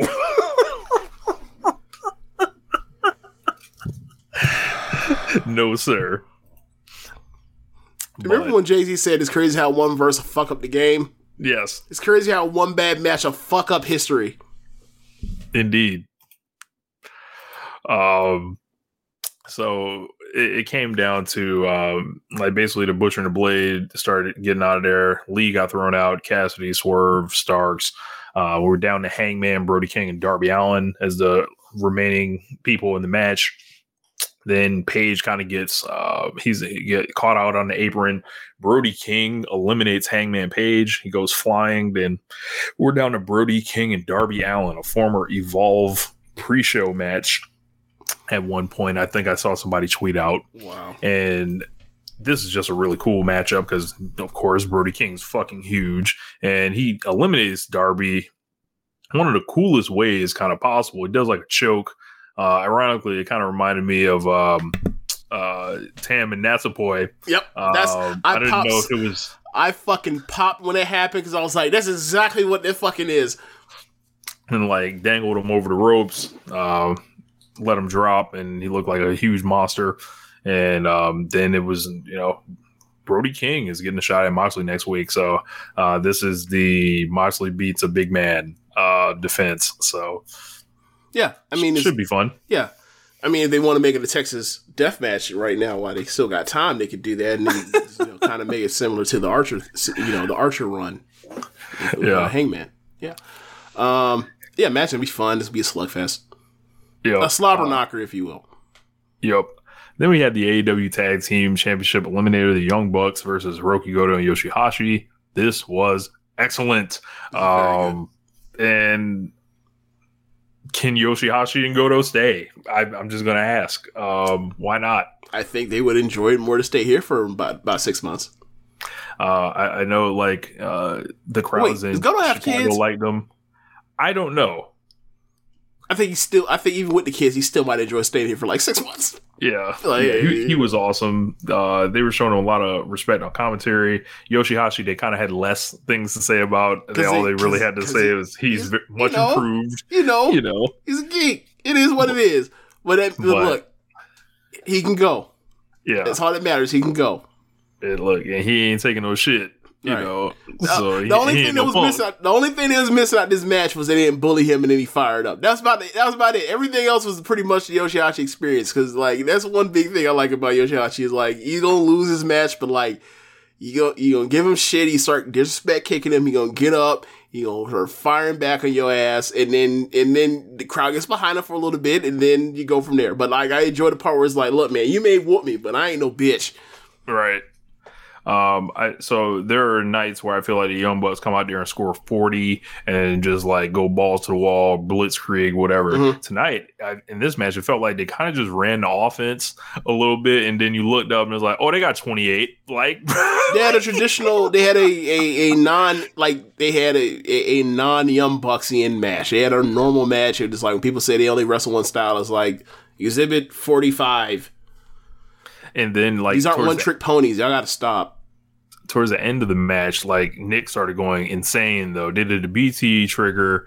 He does like a dive to the other ring where Goto's located. Then he dives back in the other side and he does a ring to ring Meltzer driver. And I was just like, this nigga's he's playing right now. Like don't do this, Nick. Like I was seriously impressed by that. So Bucks get the win. And that was pretty cool. Jonathan Gresham then revealed his match for next week. It was a backstage segment. He said he was the best technical wrestler in the world, and he says he's going to be joining forces with Lee Moriarty, and they're going to be taking on Tully Blanchard's Gates of Agony duo, so Toa Leone and Khan. So two guys that they brought in through Dark. There was an Adam Cole and Khan match on Dark. I want to say, Where is Khan originally from? Impact or Ring of Honor? Ring of Honor. Yeah, that's what I thought. Okay, yeah. So they'll be doing a tag match next week on Rampage. And then we got to the main event. It was Tony Storm and Nyla Rose, and I thought this was pretty fun as well. So they did a little promo in the beginning. Nyla was very entertaining. Makes you wonder why Vicky was with her forever. So she has Marina Shafir kind of watching her back, and I gotta say, I was into Marina Shafir as a manager. She can do just if it's deliver one stiff strike here, she can do that. Have we made her Hager already? Wouldn't be the worst. I didn't say it was the worst. Wouldn't be the worst idea. I was just asking if that's what is that what we're actually doing. If that's what we're doing, fine. I just want to know what the plan is. Yep. Zekumaki, first time chat was, he said, probably one of my favorite eliminations ever. They got a taste of that U.S. crowd and came back like addicts. Please let me know what you're referring to on that. But Tony Storm and Nyla Rose had a decent match. I don't think they were afraid to hit each other, which was cool. Always got to preface that there. And let's see. Besides that, Tony Storm got the win. So we were kind of wondering like where she would go in the fallout, but Marina she got the win. They jumped her. Thunder Rosa came out to even the odds, and then they raised, and then Thunder Rosa raised her hand, and they seem like they're headed towards a friendship. Team Thunderstorm, yes. Okay. He was one of his favorite eliminations ever. Brody King getting rid of Darby. Yeah, for sure. But yeah, Team Thunderstorm, of course. I love it. I love it. It's cheesy, whatever. I don't give a fuck. Thunderstorm. They're gonna face Shafir and Rose next week, so they'll probably pick up the win there. Wait, that's actually their name? Yes, Thunderstorm. No. Team Thunderstorm. Or is it just Thunderstorm? No, it's just Thunderstorm. Okay, yeah, okay. Thunderstorm's fine. Team Thunderstorm's like, why? Okay, that's much better. Much better. So, but after that was pretty much AEW for the week. Enjoyed both shows. I didn't think they were like, I don't want people to think I didn't like Blood and Guts, right? Mm-hmm. But it was like, I felt like for long stages of the match, I was just kind of just drifting, and I was like, and I liked the finish. I liked all that stuff. I liked the storytelling of it, but there was just parts of the match I thought didn't make sense. And then I just wasn't into a lot of the early parts of the match. And like I said, I was only really caring about Eddie getting to Jericho, and that kind of just hit me in the moment. Mm-hmm. Yeah. So, Zach might say, I wonder why they keep trying to show off Shafir. Are they trying to please Roddy? Nah, I don't think. I think. I mean, when I watch her matches are like, what would Ross describe it as? A bowling shoe ugly. But like, there's some stuff in there that I think is nifty when she's in there and looks like physical and looks like a fight. It's just like, but the matches don't like have like none of the matches are like 3-star matches. They're just like, oh, like this is like some 2.25. This is like 2.25, or this is like 2.5, or whatever else. And then like the situation with Rosa, it looked like, well, after the fact, when it came out about the sandbagging thing, but like in the time, it felt like a really physical match, and I enjoyed it. But it's about a taste thing. Like, but I do enjoy like matches that look like that from time to time. Like, she's not over at all. She's right? not but, like it's crickets when she comes out. But I think there's somebody obviously that sees something in her, right? And if it's like, I mean, she's an attractive woman with a nice tan and a nice physique, and she wrestles physical. Yeah, and I think I think there's something there. Like, I don't want to flat just tell her to leave the screen. Now, like, I can't name any of her matches that I really liked per se, but this isn't like just something that's happened out of nowhere. They were trying her out in Dark for a while. There's something they're trying to figure out whether she has it or not. And I feel like with a Marina Shafir, you need to see if it will work, right? I mean, it's the same thing that happened with Ty Conti. You never know unless you tried. Right. And like, it wasn't like she was getting a ton of opportunities before to show, if something was there. So you never know. You might find money. So just to throw her off after like 3 or 4 matches, I wouldn't want to do that personally, but I think worst case scenario, she goes in Ring of Honor. Right. So what else we got here?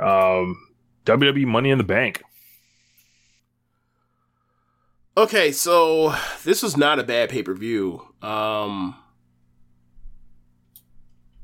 It wasn't. I mean, the highlights are the tag match between the Usos and the New Day. I thought it was a really great match. That if it had went like 5 minutes short, would have actually been a really great match. Instead, it's just a great match. I felt like I felt like they bought too much time trying to get doing the double hot tag spot thing in the beginning of the match. But whatever. Like, once they start letting loose and they pretty much have they just basically started doing super kick, super kick, flip dive, or whatever else. Interesting. Yeah, once they break into a Young Bucks match. Yes, I get it. Yes, the Young Bucks have. I mean, the Usos have their matches do break into effectively Young Bucks matches, or not actually Young Bucks matches, but the critique that people have about Young Bucks matches. Like, those are what Usos matches break down into the really good ones that last like 3 or 4 years. Yeah, maybe even 5. So, lots of course, there's like the big news coming out of this show. They've got a new women's champion. Liv Morgan won the championship. And man, if you've listened to One Nation Radio, there's been a meme. She won Money in the Bank first. I guess we can start there. The opening match. Liv Morgan defeated Alexa Bliss, Asuka, Becky Lynch, Lacey Evans, Raquel Rodriguez, and Shotzi, who has deactivated her Twitter. Well, she didn't actually. Well, she technically beat these people. She didn't actually whoop them. She just climbed up and grabbed a ladder. Correct. So she climbed up a ladder and grabbed a briefcase after losing, matches into the show for months and months. And then she unhooks the gimmick, pulls it down, gets a golden ticket. Pretty much she hits the lottery, essentially. So, like, I don't know, James. Like, hey, you get the 6 numbers, you get the 6 numbers. Yeah, I guess so. Or is it 8 numbers? I don't know. Like she pulls down the gimmick and it's like, man, okay. Crowd goes crazy. Everybody's happy. She blows the finish as she's walking to the ring. She's crying. And I don't like to ever agree with Bully Ray for any reason. What really. did Bully Ray say? He said she can't stooge off the finish ahead of time like that. and look like a mark for the finish. I don't like to agree with Bully Ray. So how many wrestlers have we seen effectively stooge off finishes before? It's not the end of the world. Correct. However, when she's coming to the ring with like a face full of tears and not the ones that she drew on herself, I come on now. Come on, Liv. Come on. For what it's worth, the crowd is very happy and behind this woman for whatever reason it is. I've called her the WWE Waka Tsukiyama on Twitter before.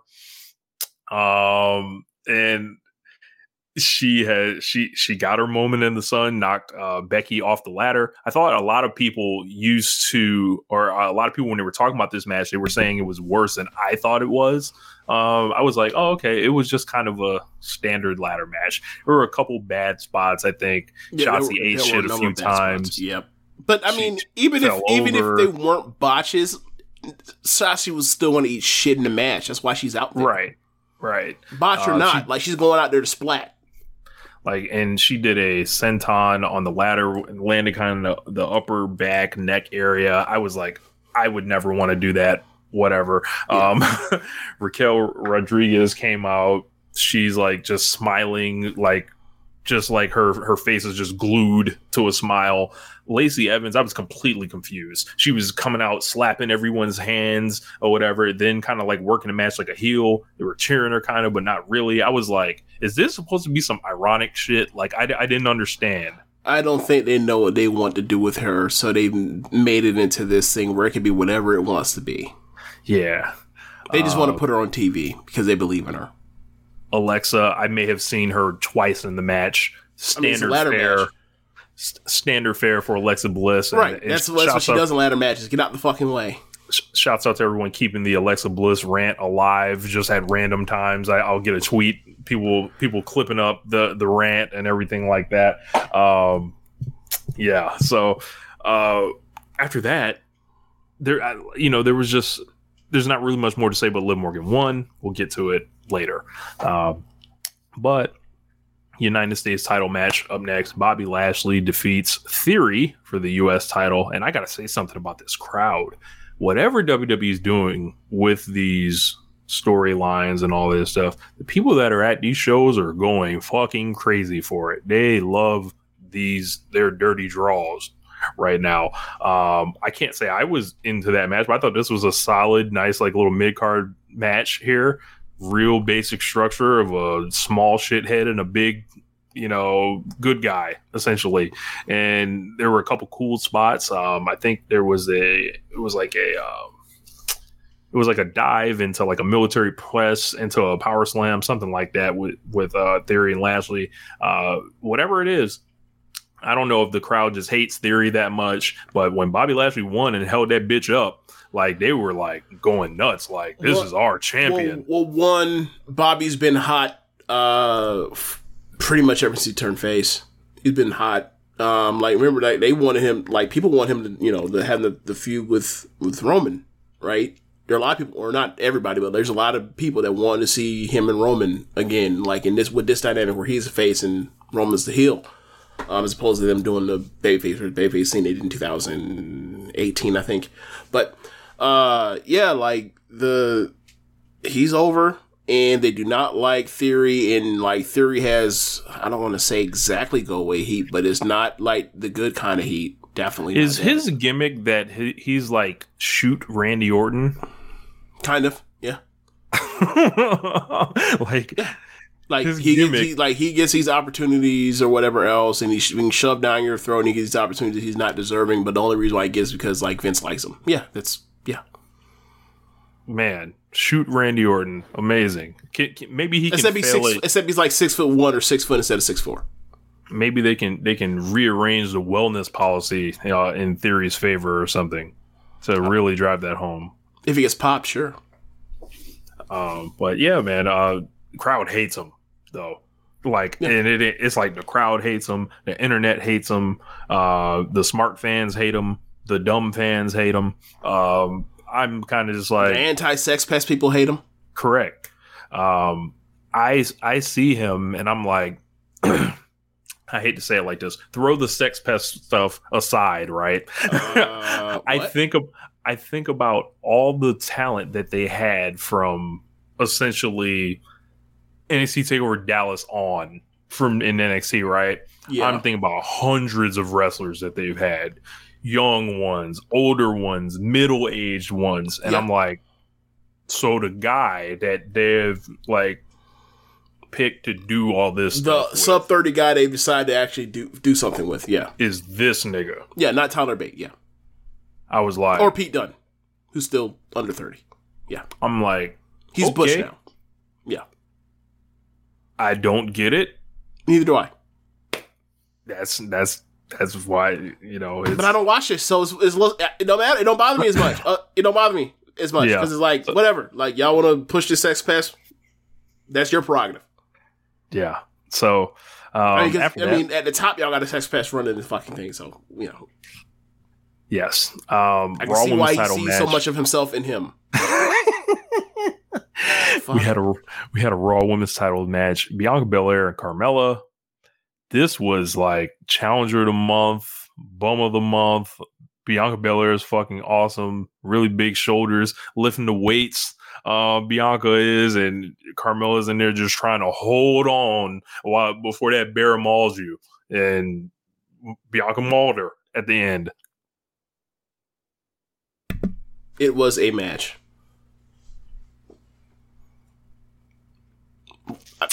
You want me to add more? Yeah. I've seen Carmella have better matches. To be nice, yes. Raw and SmackDown title match. The Usos took on the Street Profits, Angelo Dawkins and Montez Ford. Of course, Montez has shown up with a new physique that commentary could not stop talking about. I think You know why? They want to push that man now because he's gained 10 pounds. Like, that's all it is. Fucking ridiculous. Does he wrestle different? No. Is he any more charismatic? No. He just gained 10 pounds of muscle. So it's time to push it. It's time to push it. Put the strap, put the rocket launcher to his back.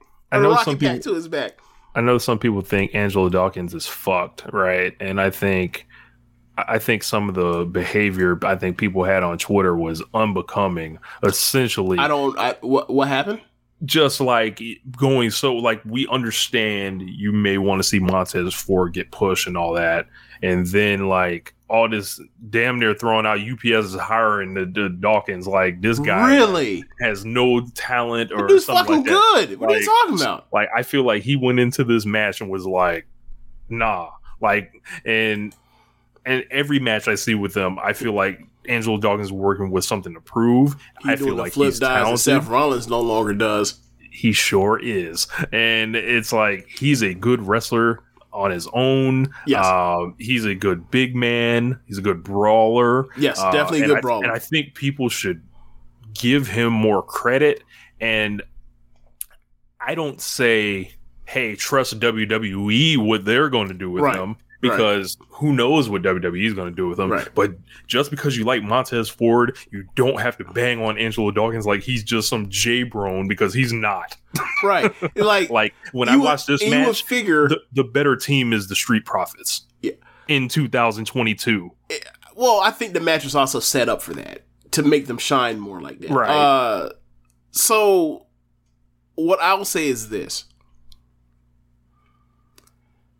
I feel like if we're in a world where Kofi Kingston and Big E both can become WWE champion, then we have to like cool it with the jokes of doing this person, like the serious jokes, like the insulting ones. Like you could be like, okay, Montez Ford is the one, like that's cool, but like the stuff where it is to actually denigrate D'Angelo and do the your Jannetty thing or whatever else. At this point, at this space where we've had, like I mentioned, we've had Kofi and we've had Big E.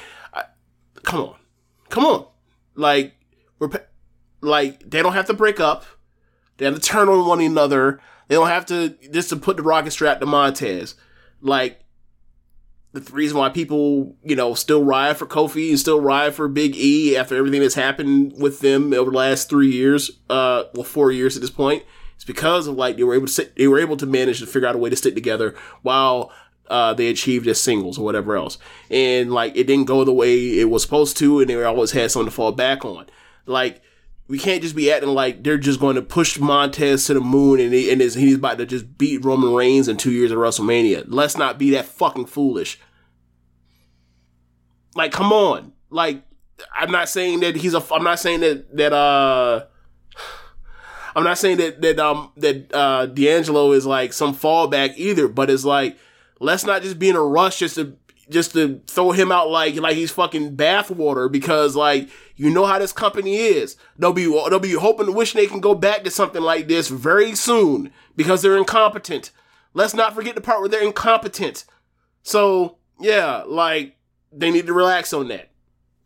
Yeah. As far as the match, the Usos ended up defeating the Street Profits in just over 23 minutes. Felt like it was longer than that. There was a excruciatingly long heat segment part with the Usos that was what I would term sleep-inducing. Bro, there was one in Stardom.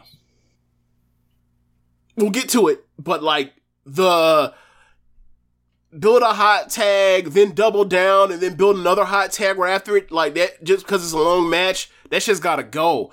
Make the match shorter. Cut it out. Yeah. I saw a lot of people going match of the year on this on Twitter. I wasn't there on that level for you guys on that one. I'm sorry. There was way too many times Jey Uso just paused for 30 seconds and mean mugged in front of the camera, in front of the hard cam. What did they fuck up right before the finish? There was something. I can't remember what it was. It was some weird thing where they were just sitting there looking with their thumbs up their asses. I can't remember what it was. Yeah, there was. Not the end of the world, but it was some awkwardness thing. I can't remember what it was, but it was blatant that something wasn't going the way it was supposed to until right before the finish. Yeah, there was just a lot of slow pace work throughout and they were milking it. They were getting as much as they can out of everything they did. And then of course towards the end they started, with the near falls and stuff, and the crowd turned up. There was a big dive. Dawkins did. There was one over the ring post. Ford did. Yep. The Usos did. Does Ricochet hate Montez Ford? Maybe. I just wanted you to say no. You're maybe. You stole my spot, fucker. Yeah, maybe. It's not even such as you stole my spot. It's I did this shit in 2014. Nobody saw it. And that's the people that are praising you have no idea I did this, right, or whatever. So it's a lot there. But I would probably go 4 stars on this match. I don't think this is a match of the year candidate or at all. I think people need to lay off the whatever they're doing. I mean, they're trying to get him into the game. You know how that is. Yeah, this is just the culture war at it again. Yeah, because it's been I think this is the only real match. Well, no, the one match they had at day one was I think this match was maybe a little better than that match. But those really only matches the Usos have to speak of this year. Day one and this one, there might be one on TV that I just don't remember. There's probably one with then they do Team Riddle RKO, and, yeah, RK Bro. Yeah, they probably got 3 this year that are oh, these are great, matches or whatever else that the Usos have had. But it's compared to who? Lucha Bros, FTR, the Young Bucks, Kaguma and Hazuki, Starlight Kid and Momo. So, I mean, I can't speak to whatever happened in with the Briscoes, but I'm sure they have killer FTR matches. and the Briscoes was miles ahead. Yeah, I'm sure light years ahead of this. Yeah. I mean, you also throw Aussie Open because they've had a great year so far too. That I've even seen compared to the stuff they actually done. So yeah, if you can get your hands on it, I know you haven't seen it yet, but must see if What? you're on a Briscoes. Oh, I got it on a hard drive. Okay. I don't think it's the first time I've ever mentioned me having something on a hard drive. Right? I think that's the first time I've ever let that one slip. But yeah, I got it. I got a copy of. But the DVD, it came out. I got a copy of it on a hard drive. I just haven't watched it. I'm planning on getting into it this week, actually. Got to get through a lot of stuff that I've not watched. Like get it out the way, just like a housekeeping thing, like spring clean almost. Like get it, rate it, add it to the collection of stuff, to the Rolodex stuff I watched, the database, and then move on, because I know by the time we get to in a couple weeks, bro, it's gonna be rough. It's gonna be rough. G1 is on deck. G1 Grand Prix starts at the end of the month. I'm probably gonna try to watch some N1. And it's tournament season. It's gonna be tough. It's gonna be tough. Yeah, man. And then we had Ronda Rousey taking on Natalya. It was cool. I like these kind of matches more than you, though. So it was. It was a good match. How good? I wouldn't say it was some great match, but it was. I thought it was good. Some cute spots. Here you go. Anyway, the gist of the story is Natty just going down on her leg, and Ronda is trading submissions back and forth with her. I forgot, but anyway, by the end of it, it really sets up going towards the cash in. So after Ronda thwarts this submission grappler, this fucking dungeon alum, out comes Liv Morgan, and the bell rings, and Liv immediately is put in an ankle lock, and she's about to tap. The crowd's booing that this wrestler that just went through a war immediately is fighting for her life. You're like, why don't you just roll over and die and quit? So then Liv looks like she's dead to rights. She has no way to get out. Liv then kicks the leg or kicks Ronda's bad knee, and then just immediately just hits the schoolboy and gets the 1, 2, 3. There's no kick out. Ronda apparently was just incapacitated to where it's she didn't have the cognitive awareness to kick out after getting kicked in the knee. Apparently the knee is where the brain is held. She gets pinned. Liv is the SmackDown Women's Champion. Ronda, the ref comes in with the belt. Ronda immediately snatches the belt out of the ref's hand. Ronda gets up and then hands the belt over to Liv, and then gives Liv a one-armed hug, and then raises her hand as she walks out all in one motion. Raises her hand and walks out the ring and leaves. And I was like, yo, I know people are happy for Liv, but Liv is not the protagonist. James, go ahead. A wise man once said on this show, Liv Morgan will never win. And that man is still correct.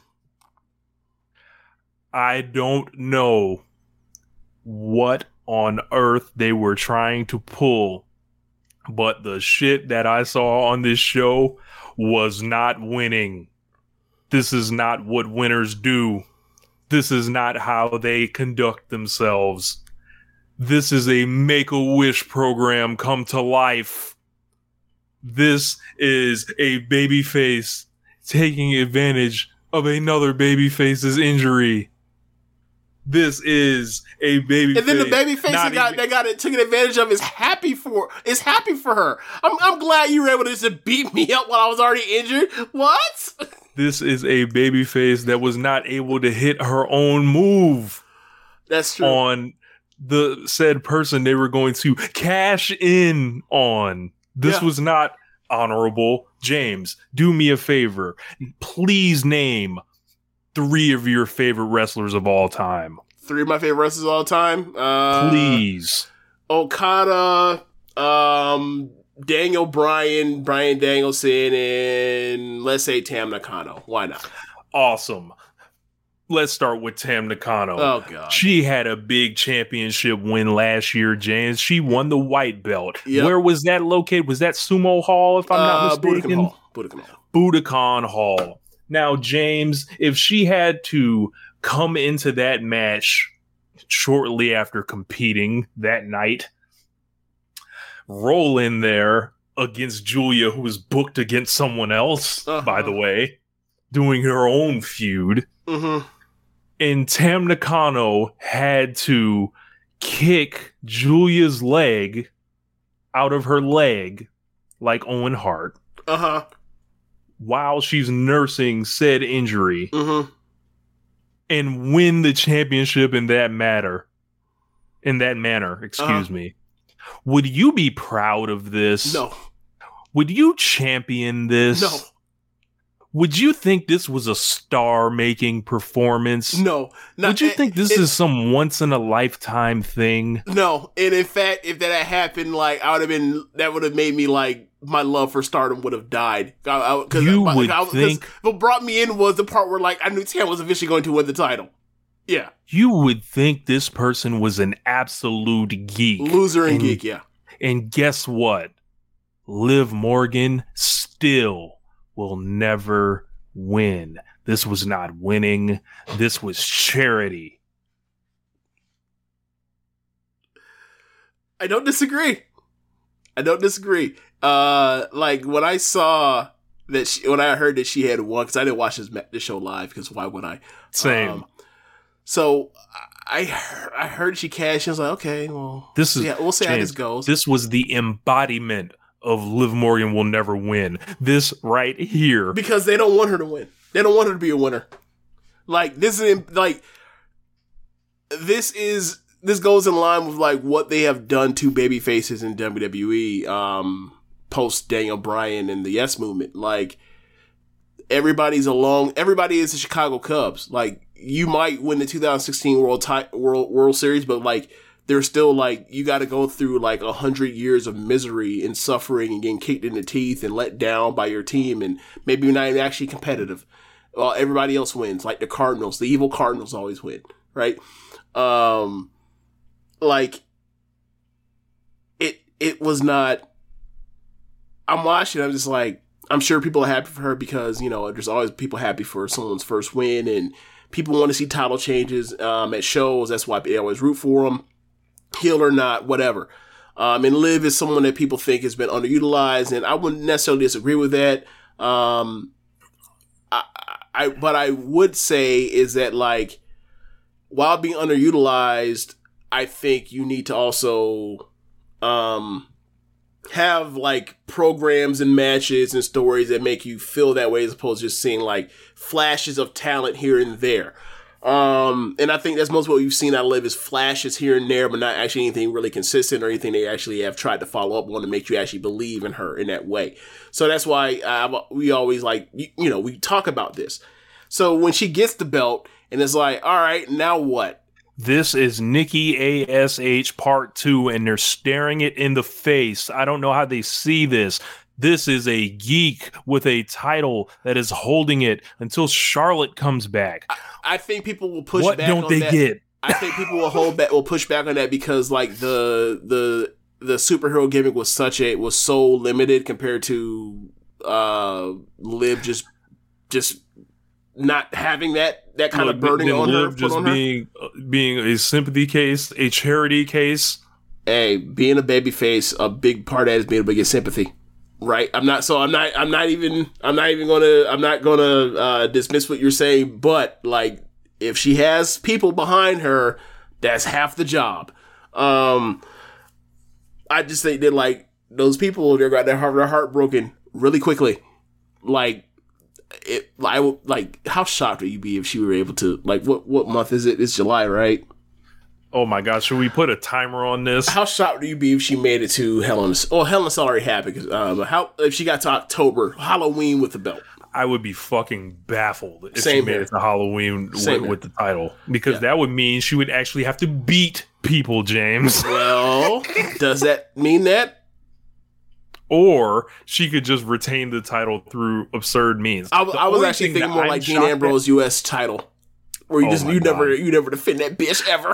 The only thing that I think I could have liked more than how they did this and they geekified the win, so I could still come on here and uphold the prophecy of Liv Morgan will never win, because this isn't winning, of course, is if they would have turned her heel in the process of putting the title on her. Oh man. Then I would have almost been uncontrollable. I did it, and you fans never believed in me, but god damn it, I can hear it fucking now. I can hear it now. And the crowd's like, no, we fucking loved your loser ass, and now you won, you want to turn on us? Fuck yes. Oh man. There's a story that's going on the screen, which is there is no story. This is person was just doing jobs and jobs and jobs, and then pulled out a golden ticket, and then rolled up on the champion, whatever. And then there's the online stan following of Liv Morgan that's took on a life of its own, and it almost fell back into the other stuff. So yeah. Not into it at all. Going to come back on this show when the belt gets dropped back off in more capable hands. Come a SummerSlam, come a Survivor Series, come a Royal Rumble, come a WrestleMania, and Liv will be on the sideline, kind of where she's appropriately slotted. Come that time. Why are you so mean, man? Somebody has to tell them the truth. I'm with you. Someone has to tell them the truth. I'm with you on everything you said. This last part was unnecessary. Gotta tell them the truth. I gotta tell them, because I hope they don't believe this, James. No. I hope the part where you just given where this roster is, and at this point you said they need more capable hands. One more capable hands. Ain't nobody. Look, Sasha Banks is walking through that door. Naomi walking through that door. Io Shirai walking through that door. She's walking out that fucking door real soon. This is where we are now in American Women's Wrestling. This is where we are. It's rough out here. So I just figure, come those big four events, they're going to be getting on the phone to get somebody in there, just how Ronda showed up out of nowhere this past January.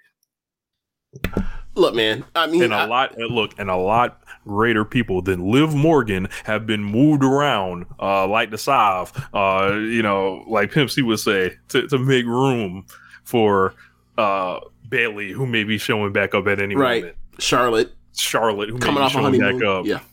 Who knows if Sasha Banks squashes this whole thing whenever Ronda is deciding to come on back. Mm-hmm. And then also when they have Liv Morgan eat a woman's right, they could do that as well. So I don't know, this is what I will say. I think she'll be coming off the belt before football season, and then by the time we get to the draft, and Becky Lynch is back on SmackDown, and they're clearing the path to get ready for Ronda versus Becky. She gonna be back where she was. I hope it is a fairy tale that what's going on right now. This is make believe, like T.I. would say. I mean, make believe. It's all fake.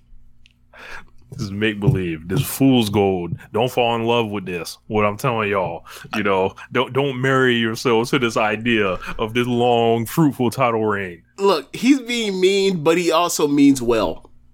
I know that doesn't really sound like it makes sense, but he's trying to insult you and to snap it out of it. Yes, learn. I'm trying to teach. I know sometimes learning isn't always, easy. You can't just sometimes you think this person doesn't have your best interest in mind. No, man, Rich is trying to help you. Rich is trying to save you this burden, this trouble, this agony of going through marrying yourselves to what has been shown to be a loser, even in winning, is still showing to lose, and be a geek because, I don't remember Charlotte's first title being won like this. I don't remember Ronda Rousey, who's first title winner. I remember being like this. Who? Bailey's. Hell no.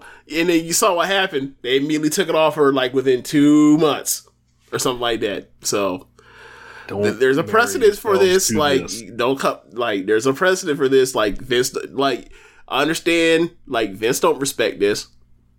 Vince doing it, but he don't respect it. Like, there's no. He realizes there's no real sustainability behind this. Yeah. So, send it to all the little Morgan stands. Let them get upset. But we know who's gonna be on top. Who's gonna be laughing at the end. And looking at the calendar, maybe that's about 2.5 months from now, maybe less. The clock ticking. Look, so y'all better enjoy it. 10 more seconds than passed. So, all right, so what was next? Main event?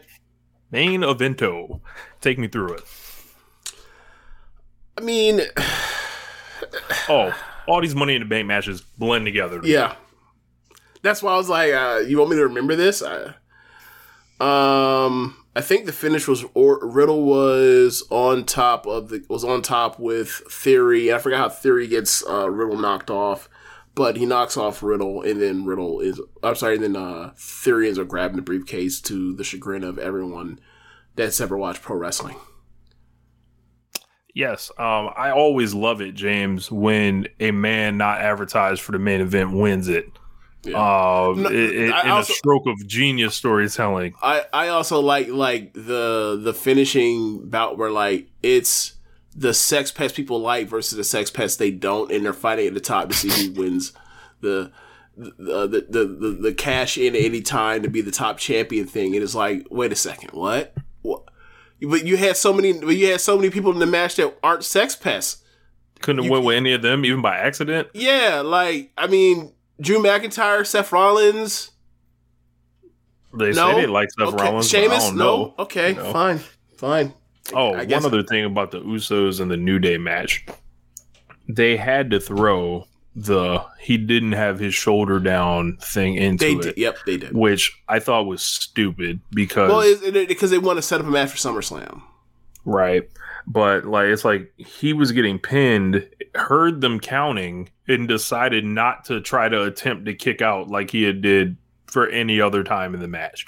And I'm like, that's just dumb. And it's just like, all right, y'all got to do another match. Okay. So this match, as you mentioned, like they're very much all the same, but this match was at points damn good, and then almost was getting away and fuck it all up. And in a way, that was reminding me of like the TakeOver 25 match with all the tag teams, where like it was like Red Dragon and Street Profits and Lorcan and Birch and the Forgotten Sons and Gunner kept coming in. What I forgot what Gunner's name is. Jackson Riker. Jackson Riker kept interfering, and then like eventually like it gets to this spot that keeps getting re-memed like every 6 months that I see where like it's just all the tag teams coming and whoop his ass and bring a ladder and drag him, and then the crowd kept getting hotter and hotter as they whooped his ass eventually to get him off the table. And it's like almost like that where like he kept getting in the way and mucking up the match. He kept gumming up the gears of the machine, and then every time they got him off kept killing him to get him away from the match would like get good again. It was like, here's an idea, just never put him in the match to begin with. You got to do all that. But yeah, like it was still a very good match. But they all kind of run together, and I mean, and that's ladder matches in general, because like all these ladder matches, all from everywhere, all just ridiculous. They're fun, they're dangerous, and but like a week later, you just say that was a really good match. What do you remember? Maybe a spot or two, but like the whole thing, nah, it's hard to do unless it's like a singles match. Needs to be less of them. But I know you've advocated long for the what do you call it? I won't say the disarmament, like how people talk about like Money in the Bank needs to be abolished. I don't think that Money in the Bank needs to be abolished. I just think they need new bookers. But I mean, that's the case with everything. I think the concept everything sucks. they do everything they do on a year-to-year basis, it's all intact. It all makes sense. Or whatever else. The problem is the booker sucks. Don't fix the gimmicks that all make sense or whatever else. Change the booker. Like they could have had someone pull the briefcase down, like Liv Morgan, for example. Mm-hmm. They could have had her come out the next night on Raw and be like, "Yo," or SmackDown, and be like, "I'm challenging Ronda at SummerSlam for it." Right? I think you're gonna say I'm challenging it one night only. Like RVD did. And that's an honorable, and you set up a match or whatever, right? And it would almost be fresh to do it that way, right? Mm-hmm. But instead, she does this cashing on Ronda. There's rumors that it's them two at SummerSlam. Liv's the champion because I guess they figured they can't put her on the marquee at all as a challenger. She has to go in as a champion with the A side going in as Ronda Rousey, still not the champion. Maybe it's a lack of belief, but I just think the concept has run its course in if they're not going to pull out any new variations, I feel like the concept has run its course. And I felt like that a few years ago, especially seeing is like how these winners keep getting worse and fucking worse. That's the problem with bad booking. That's the problem with bad Otis booking. is winning the shit and like, you know, is going Rich, this year. That is the problem of bad booking. If you can't get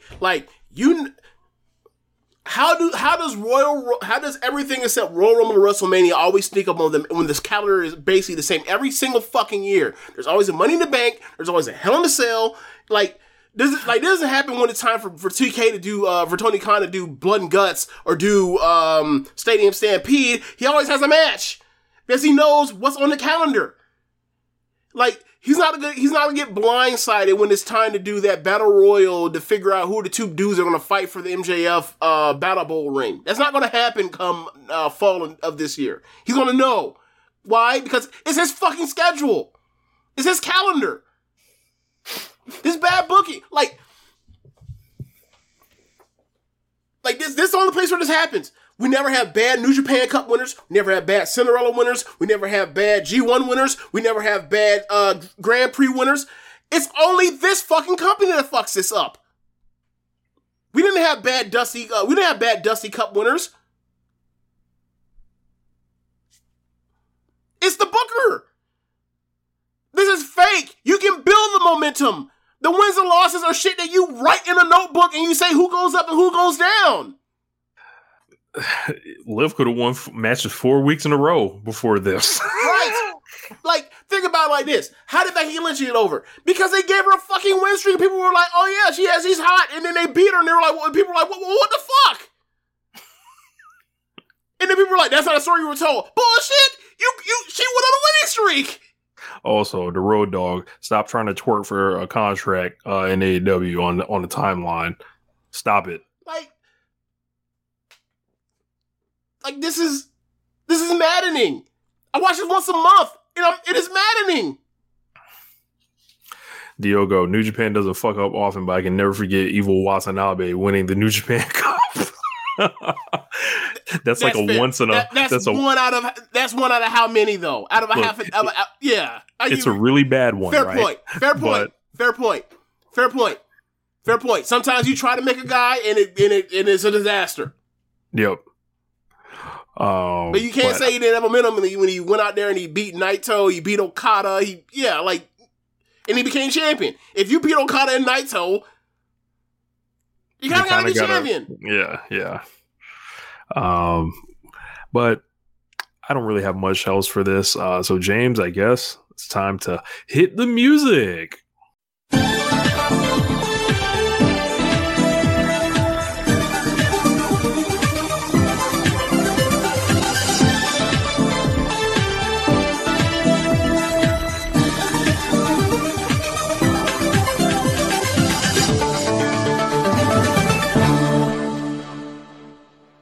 Okay. Man, opening that pack felt so good.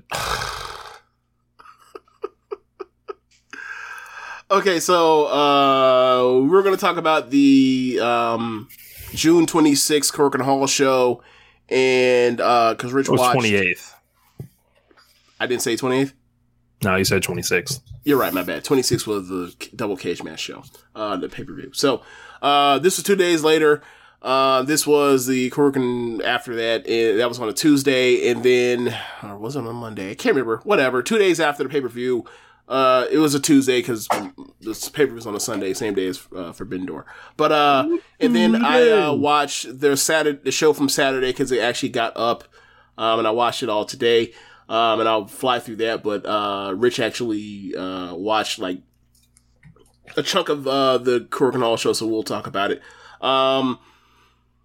First match on the show is, and this is like the final night, and this also like on the show is the final night of the qualifying tournament for the G1 to get in. So at this point, Ami, she swept her block, so she was 8 points, she's in, and then you had some tiebreaker scenarios of people having to win and lose to get in. So the first match was Kogo versus Rina, and there was no stakes involved. Or actually, there was stakes in this where, like, if Rina won, she could have had a chance to like continue to stay alive, depending on the next two matches. But at the end, Kogo ends up finishing Rina with a flip over crucifix bomb. I gave it 2.5 stars. The next match was Ida versus Hina. And so at this point with Rina out, like Ida has to win to get in, and she does. She ends up beating Hina with an Ida Rock, so she gets in. And then the last match was Roaka versus Mai, where like I think either one of them wins and gets in. Mai ends up catching Roaka with a flash pin. She calls it the Ami. The Mai pan roll and gets the win. I gave it 2.5 stars. The best match of the three were Ida versus Hina. For this tournament, the MVP of this thing easily was Ida. Like she had, like every match she had was either 3 stars or like 2 3/4. So like, you know, she was someone that shouldn't even had to, I thought someone should just been in it. But whatever, they gave her the road to where she got in last minute. It was cool. So, happy she's in it. Mai being in it, I'm fine. Someone has to eat pins. And also Ida's going to eat a lot of pins in this too, but like she is going to have quality matches while she's eating pins or whatever else. Like she's always going to have like 3.25 to 3.5 while she's getting her ass kicked, but it's going to be fun. Ami, I don't know what they do with her, but like she's in the opposite block, and we'll talk about the blocks. Do you want to talk about the blocks now or later? We might as well talk about the blocks. You have them. Yeah, I do have them on. The blocks, a lot of them are, I don't want to say exact resemblances to last year's block, but like they basically had a core of people from each block inside it. Let's just kind of recreate that and have that from last year and kind of keep these core matches, these core people together. So this year's red block is the core of it is last year's blue block. So you have Shuri, Red Belt champion, you have Tam Nakano, you have Utami, you have Azumi, and you have Maika, who were all in last year's and also Unagi that were in last year's blue block, which was my favorite block since watching Stardom. And like also added to that, you have Risa Sera from Ice Ribbon, Saki from Colors, and now like all right, so Rich, Saki Watanabe. Yeah, Saki Watanabe. I gotta give her a singular name to call her while I do these shows, because her and Saki Kashima are in the same block, and I can't have that. It's gonna be confusion. It's gonna be tongue twisters and call it a sock. So the sock. Okay, I'm not doing that. So because you actually found out her last name is Watanabe, I am going to suggest that we if you come up with something better, you let me know. But I guess for lack of a better word, we call her Sakanabe. Does that work, or do you want something better? I'll just go Saki Watanabe. That works for me. Okay, I gotta come up with something. I don't know. Saki Dub. I don't know, man. We gotta come up with something.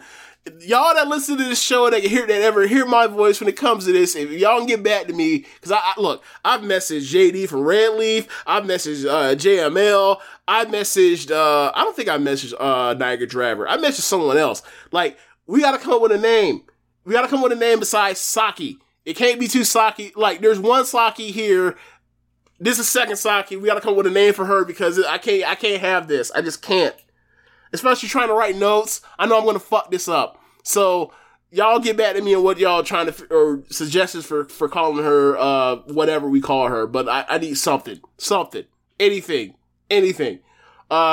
Anyway, so, also with that, you have, Kaguma, you have Tekla, you have Mai Sakurai, Himeka, and like, I really like this block. I really feel like this year's roster is more even. Like last year's blue block just felt like, felt like the fucking 2017 Warriors as opposed to like. I feel like the red still has I feel like the red's the A block, right? Mm-hmm.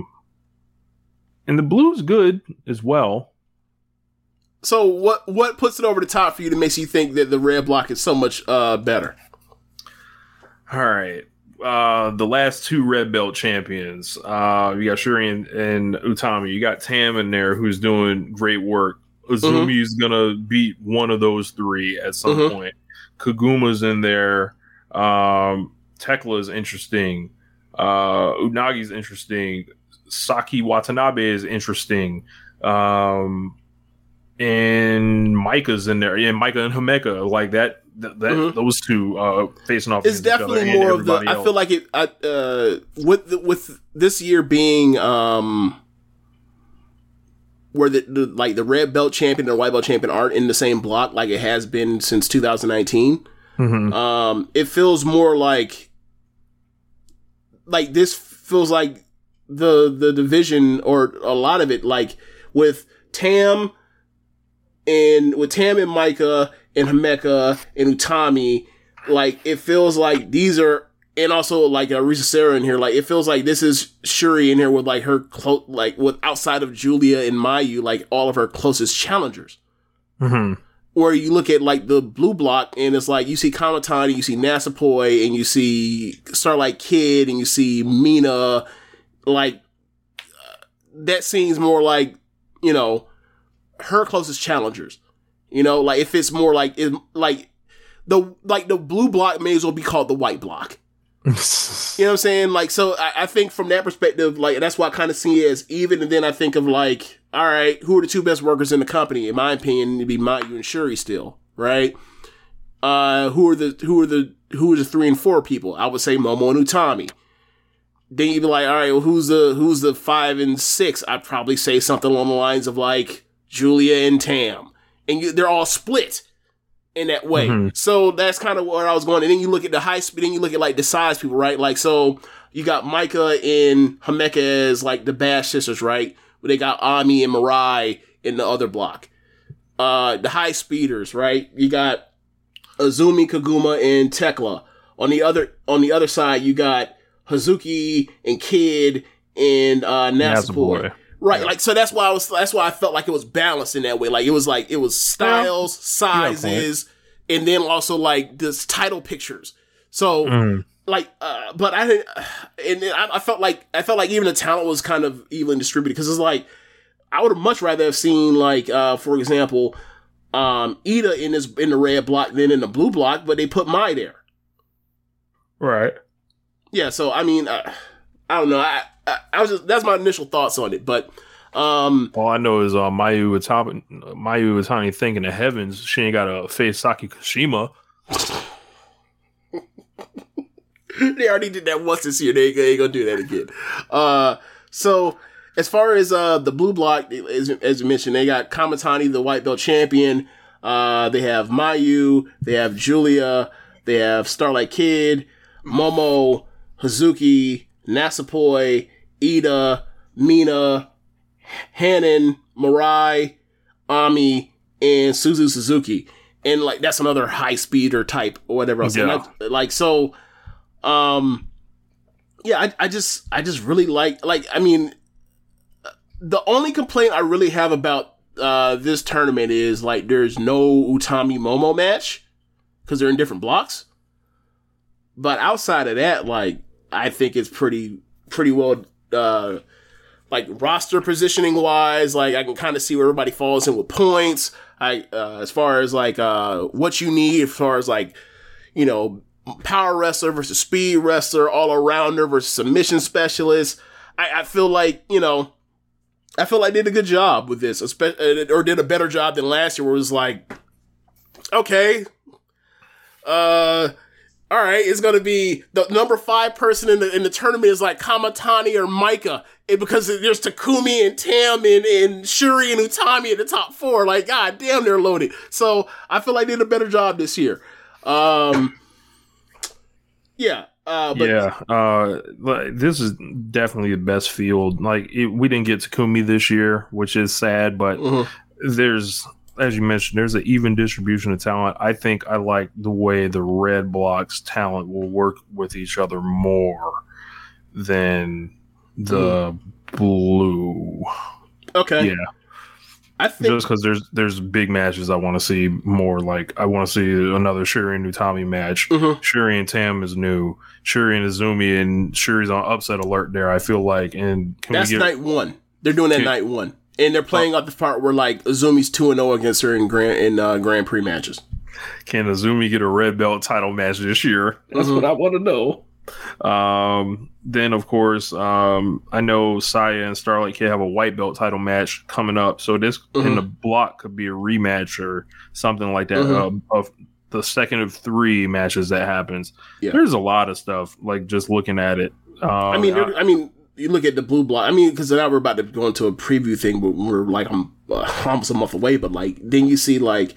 I am disappointed there is no Momo in the red block, but at the same time, it's like they're gonna have another Hazuki and Momo match. Sign me the fuck up. So like, yeah, I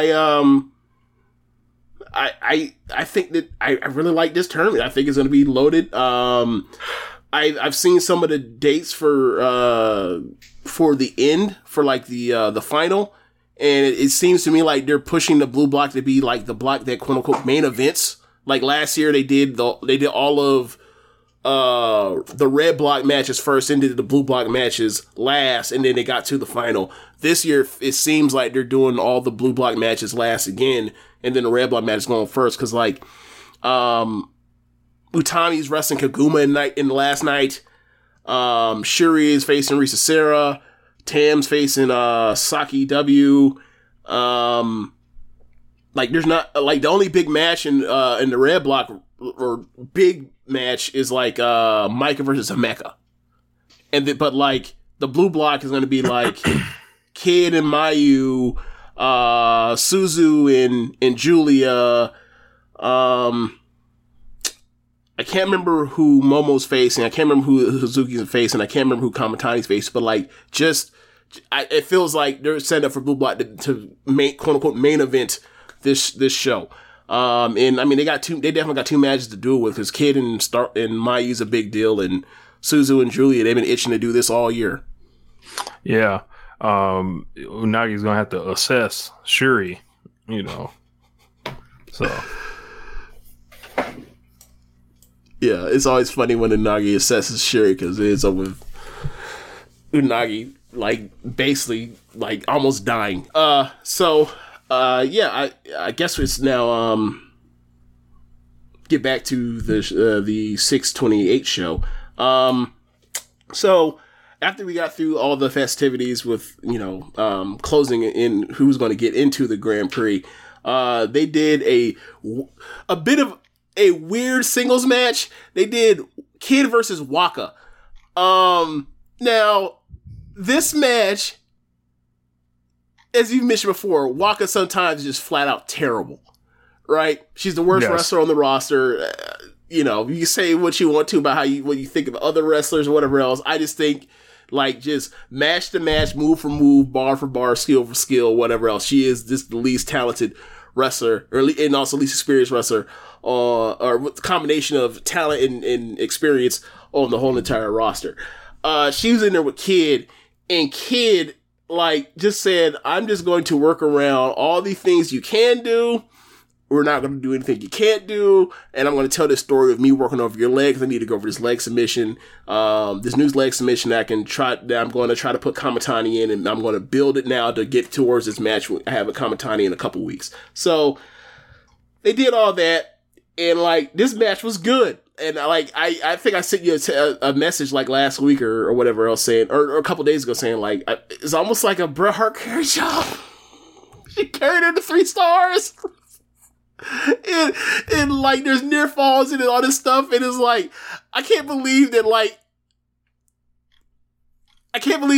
Starlight Kid's actually doing a good job of like giving off like the threat that like the white belt challenger, potential next white belt champion, is in danger to Waka Tsukiyama. But it worked. At the end, Kid got back to the leg and slapped on a brand new submission on Waka. She calls it a Black Tiger Leg Destroyer. It's basically a modified stretch muffler. It's a stretch muffler with like a leg choke. Also, it looks brutal. So Waka. Yeah. So then you end up getting from there. You get another singles match. You get Hanan defending the Futures belt versus Tomoka and Inaba from Just Tap Out. She is the future or the juniors champion in Sendai Girls. What do you think of this match? I thought this was like, all right, Hanan, it's time for some real shit. Mm-hmm. It went to a draw. Mm-hmm. And 15-minute time limit draw for the Futures match. It's 15-minute time limit. I think it was like how they say, like a young boxer has to step up in class, essentially. I think that's what this was for Hanan. It was like, all right, there's the cute openers that you were doing that, nice and solid or whatever, but this one's like in the middle of the show. There's expectations here. There's an outsider. Like, this is not somebody that's normally probably in your dojo with you, like making sure everything's right. Like, this is like kind of a showcase right here. Yeah, and she's just here around for basically like the New Blood stuff. Yeah. And I thought it was cool. I thought it was I don't remember the young lady's name. Tomoka. Okay, yeah. She had some cool submission stuff. She came out. She was doing like the kata. It seemed like when she first got in the ring, I was like, oh, is she about to do some ninja shit? Like, and so I was like, oh shit. So, and it was I thought it was cool. Like, it was a good step up in class for Hanan, like, to shake her up from having to fight Ruaka and like the regulars and their sisters. Yeah. I thought this was a good match. I saw people talk about this if this is like the best Futures match ever, or like something approaching like 3 3/4, and I was like, nah. I felt a lot of this match was just like, we know what the story is, and we keep going back to the story, but we're out of moves. Like, they kept going back to the ankle lock, and kept going back to ankle lock, and kept going back to ankle lock. I was like, bruh, it's only 15 minutes, fuck! But, the story was very good. I thought Hanan's selling was great. I thought that Tomoka looked like a killer in there as a submission specialist. And like, I think that she does a really good job of, even while being like a good striker and kicker, like holding off on the kicks and the strikes and saving it for the second and third act of her matches, even if this match only went 15 minutes. But yeah, I thought it was a very good match. But it did feel like they were padding this match, like it felt like they had 10 minutes worth of match or 12 minutes worth of match, and they were like, "Oh, we just gotta hold on for the last 3 minutes because we'd already told the story, but we ain't got nothing else. So let you grab the ropes, you escape, and then I'll put you right back into it again." And his hand was holding on for dear life, screaming her head off. But yeah, it was a very good match, and I want to see him have another one. And I think at this point, Hannon already set the defense record by getting past this. And after this, she calls out Waka, because she already had a singles match set with Waka at the next pay-per-view, and she says, "Well, I want to defend it against you." And Waka's like, "But I haven't won," and I fucking howled, because it's like, yeah, you don't deserve this at all. But Hannah is so nice, and she's like, "I'll give you a shot." Now, if we come, because the pay-per-view is this weekend, if we come back next weekend and Waka is the fucking future Stardom champion, we are opening the show with Waka Tsukiyama, and we are going to talk about what a real winner looks like. Oh my god! I didn't know where you were going. I had no idea. If Waka wins, oh my god! I mean, Lisa told a story where, like, because this whole losing streak has been a story of like, when is she going to get her first win? The crowd all behind her. They're going crazy for her to win. Because now Hannah has set the record. There's nowhere else for her to go. It would be fucking hilarious if she did because of future. I don't think it's gonna happen, but like, if they were to do it, it would be like, well, they did tell a story with this whole thing. And now I don't know what they do with it. Like, probably goes to to Hino Arena, but whatever. Like, we'll see. Lothario Nera says, "Is Hannon being nice, or is she gassing up the defense record with an easy win?" Hey, everybody gets paid to do this. There's no such thing as easy wins in NFL. They all professionals, right? Yeah. Look, any given Sunday, trained fighter, right? When she put up her fist, she's like this, trained fighter every single time. That shit's hilarious. Trained fighter. MJ was good, man. Oh man. So, all right. So, let's see where we are now. Okay. So, next match after that, you have 8-person tag. It is, I guess, Cosmic Colors. It is Mina, Unagi, Second Saki, and Hikari Shimizu versus Utami, Kamatani, Azumi, and Lady C. And I felt like this whole match is basically like everybody's in, everybody's out, everyone's flying around, and then at the end, it's Lady C and Second Saki, and Second Saki hits her running brainbuster deal that looks really cool. And when I gave it 3.5, I thought everyone flew around in this match. I thought it was very entertaining. Next match after that, you end up getting, this was effectively a number one contendership match for the trios titles. It's Mayu, Hazuki, and Kaguma who, said they were gunning for the titles, the trios titles, versus Shuri Mirai and, Ami versus Donna Amano, Julia, Maika, and Himeka versus Momo, Saki, and Death. And this match is a 4-way trios match. It has elimination rules. So, but it's single elimination. It's not you gotta eliminate all 3 people, you gotta eliminate 1 person. So, but it's also no tags. Like, so it basically turned into like a PW, one of those PW Stardom matches basically breaks into like comedy and PWG and craziness. This one was one of those. So, So, too much shit happened in this match for me to try to recap. The gist of it is, like, ever since the SWA title match between Death and Mayu, they have put Mayu and Death in these situations where, like, Death eliminates Mayu in elimination matches by basically just grabbing her around the arms and just saying, and basically sacrificing herself and saying, "You're the top star in stars. I am a pet. I grab you, I take you out, we have a chance to win for Oedo Tai, I take you out." And like every single time, Mayu is like upset. So this time, they tried it, and this time Stars like, "We're not having this." So, and Oedo Tai also cheats all the time anyway when someone gets eliminated. So they both like went off the apron and stars in order to tie threw them back up on the apron, and then Julia just drop kicked him right the fuck off. And Julia, like, after always losing in every single elimination match she's ever in, finally got the winning fall in an elimination match, and she was so happy. It was funny. Long form storytelling. So then, and I ended up giving this match like 3 3/4. I really enjoyed this match. So then you end up getting the main event. After this match, Rossi put out a tweet saying that, hold on, how is Rossi tweeting from the dead? He no-sold it. Kicked out at 2. Incredible. So Rossi tweeted out, after this match, or the day after this match, something like that, something along the lines of, I did, basically saying, like, explaining kind of why he did the story of pay-per-view match, cage match, and second match, regular rules match. Basically saying, like,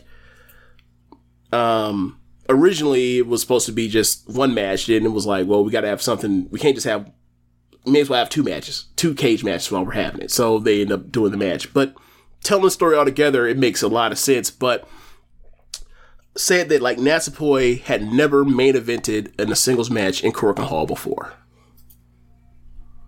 She's been around wrestling for, like, since at least 2016. She's really fucking good. First time ever main eventing in Korakuen Hall.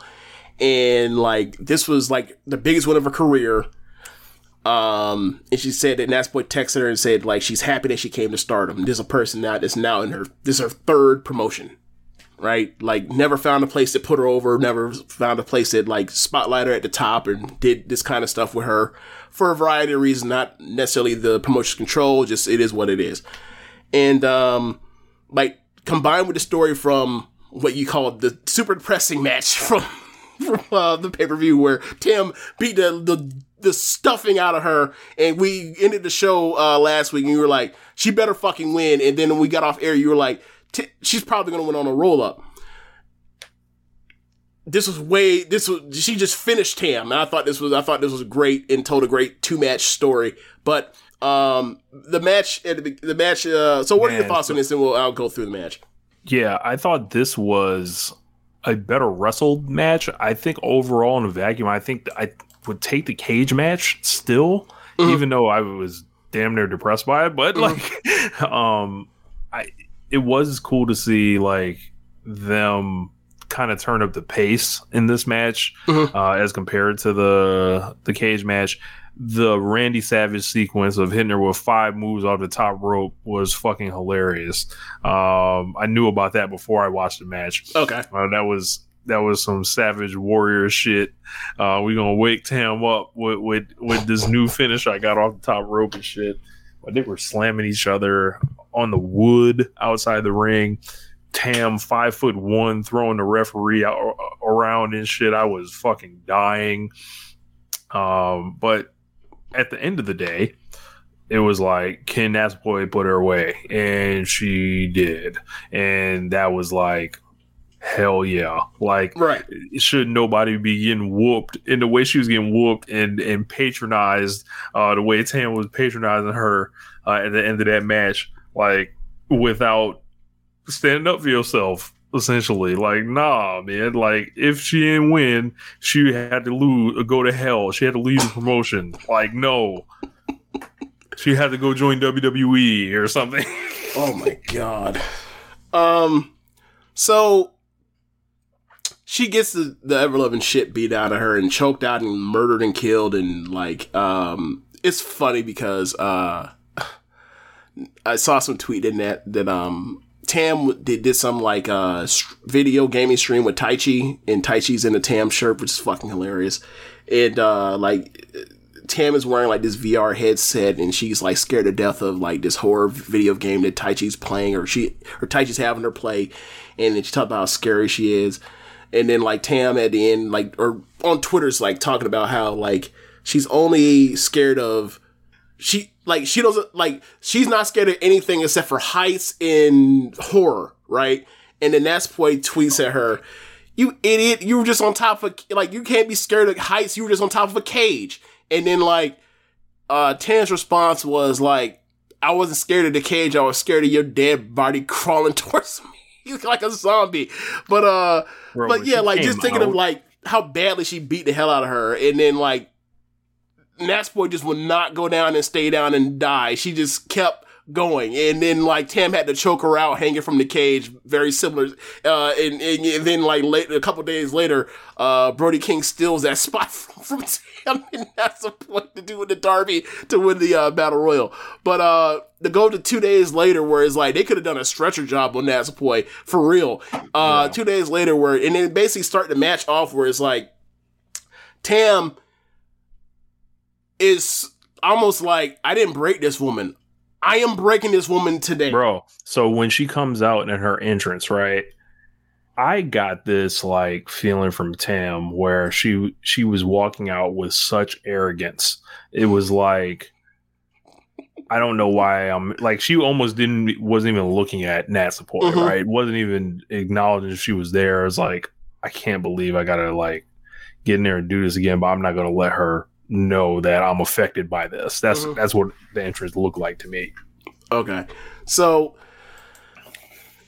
Natsupoi drop kicks her. They end up outside the ring. Natsupoi acts like, tries to start with a head of momentum by catching Tam at the start of the match. Tam quickly cuts her off and then body slams her hard as fuck on the floor on the mats, and then does it again. Then Natsupoi gets one. Then Tam does a couple more times, and then somehow one of them tries to expose move the mat to expose the parquet floor, and then the other one cuts the other one off. And then Natsupoi goes to body slam Tam. Tam gets down and then body slams Natsupoi hard as fuck on this parquet, and then like it makes this loud ass sound, and the crowd gasps and all that, and then it's just basically like, now it's like basically gets you right back to where you were at the cage match, where it's like Tam's on top and Natsupoi just won't die. And eventually Natsupoi, they get back in the ring, and Natsupoi, and while this all happening, like Tam is pushing the ref out the fucking way so she can continue to body slam her on Natsupoi on the floor. And then they end up in the ring again, finally get the match back into the ring. And at some point, Natsupoi had just had enough and fired up and just hit Tam with this spinning back kick to the face that just dazes Tam, then hits her with a bunch of forearms, and then hits her with a soul butt to the gut that puts Tam on her knees. And then Natsupoi hits like a sliding soul butt like from on a grounded position that like completely rocks Tam, looks fucking awesome. And then, as you mentioned earlier, like Natsupoi gets to the top and hits like her spin dive like 5 times in a row, and it goes for the pin, and she wins matches with that. Tam kicks, and then they go from there. Tam at some point, who never goes to the top rope for anything other than to do a diving crossbody. While Natsupoi's on the ground, she does the twist dive, and I'm just like, oh, she's fucking trolling. Tam's out here trolling the shit out of Natsupoi.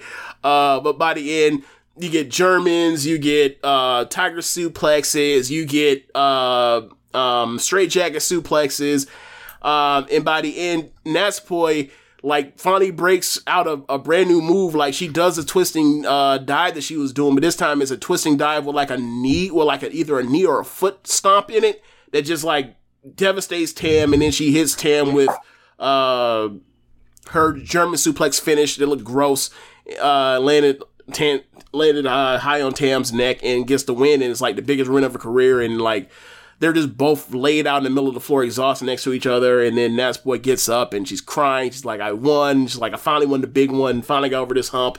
And like she starts saying, like, before she goes on to say this thing, she like notices something's wrong with Tam's face, and she's like, you have no eyebrows. And I fucking howled laughing because it was like, what? Yes. But then she says, Tam, you really are amazing, and starts saying nice things. And Tam is like, Tam gets her own mic. She's like, huh? What? Like, what are you doing? Like, are you trying to break kayfabe? The fuck are you doing? You're being nice to me. Like, we hate each other guts. Get out of here. But Natsupoi then says, like, Tam wants to kind of squash it. Like, you finally got to this level that you felt like you never could get to because you beat me here. You got your big win. Like, congratulations, that sort of thing. And tried to extend a hand. And Natsupoi was like, Nah. Just cause I beat you this one time don't mean like this is over or I feel like I've actually like fully surpassed you. Like we're gonna do this again.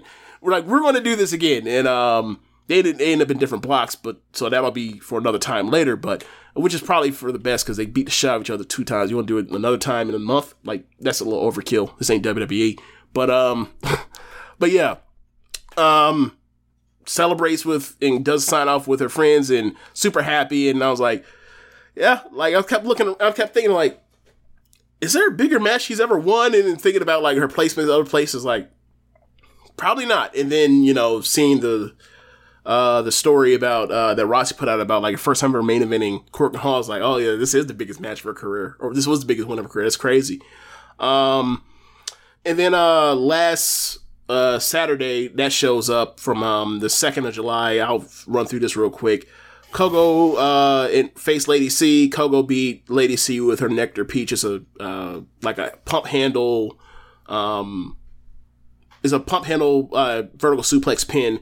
I gave it 2.5 stars. There was a Mayu and Ida versus Saki in death match where like Mayu gives Death a top rope hurricanrana, and then like in the opposite corner, Ida goes up and goes for a shoulder block, but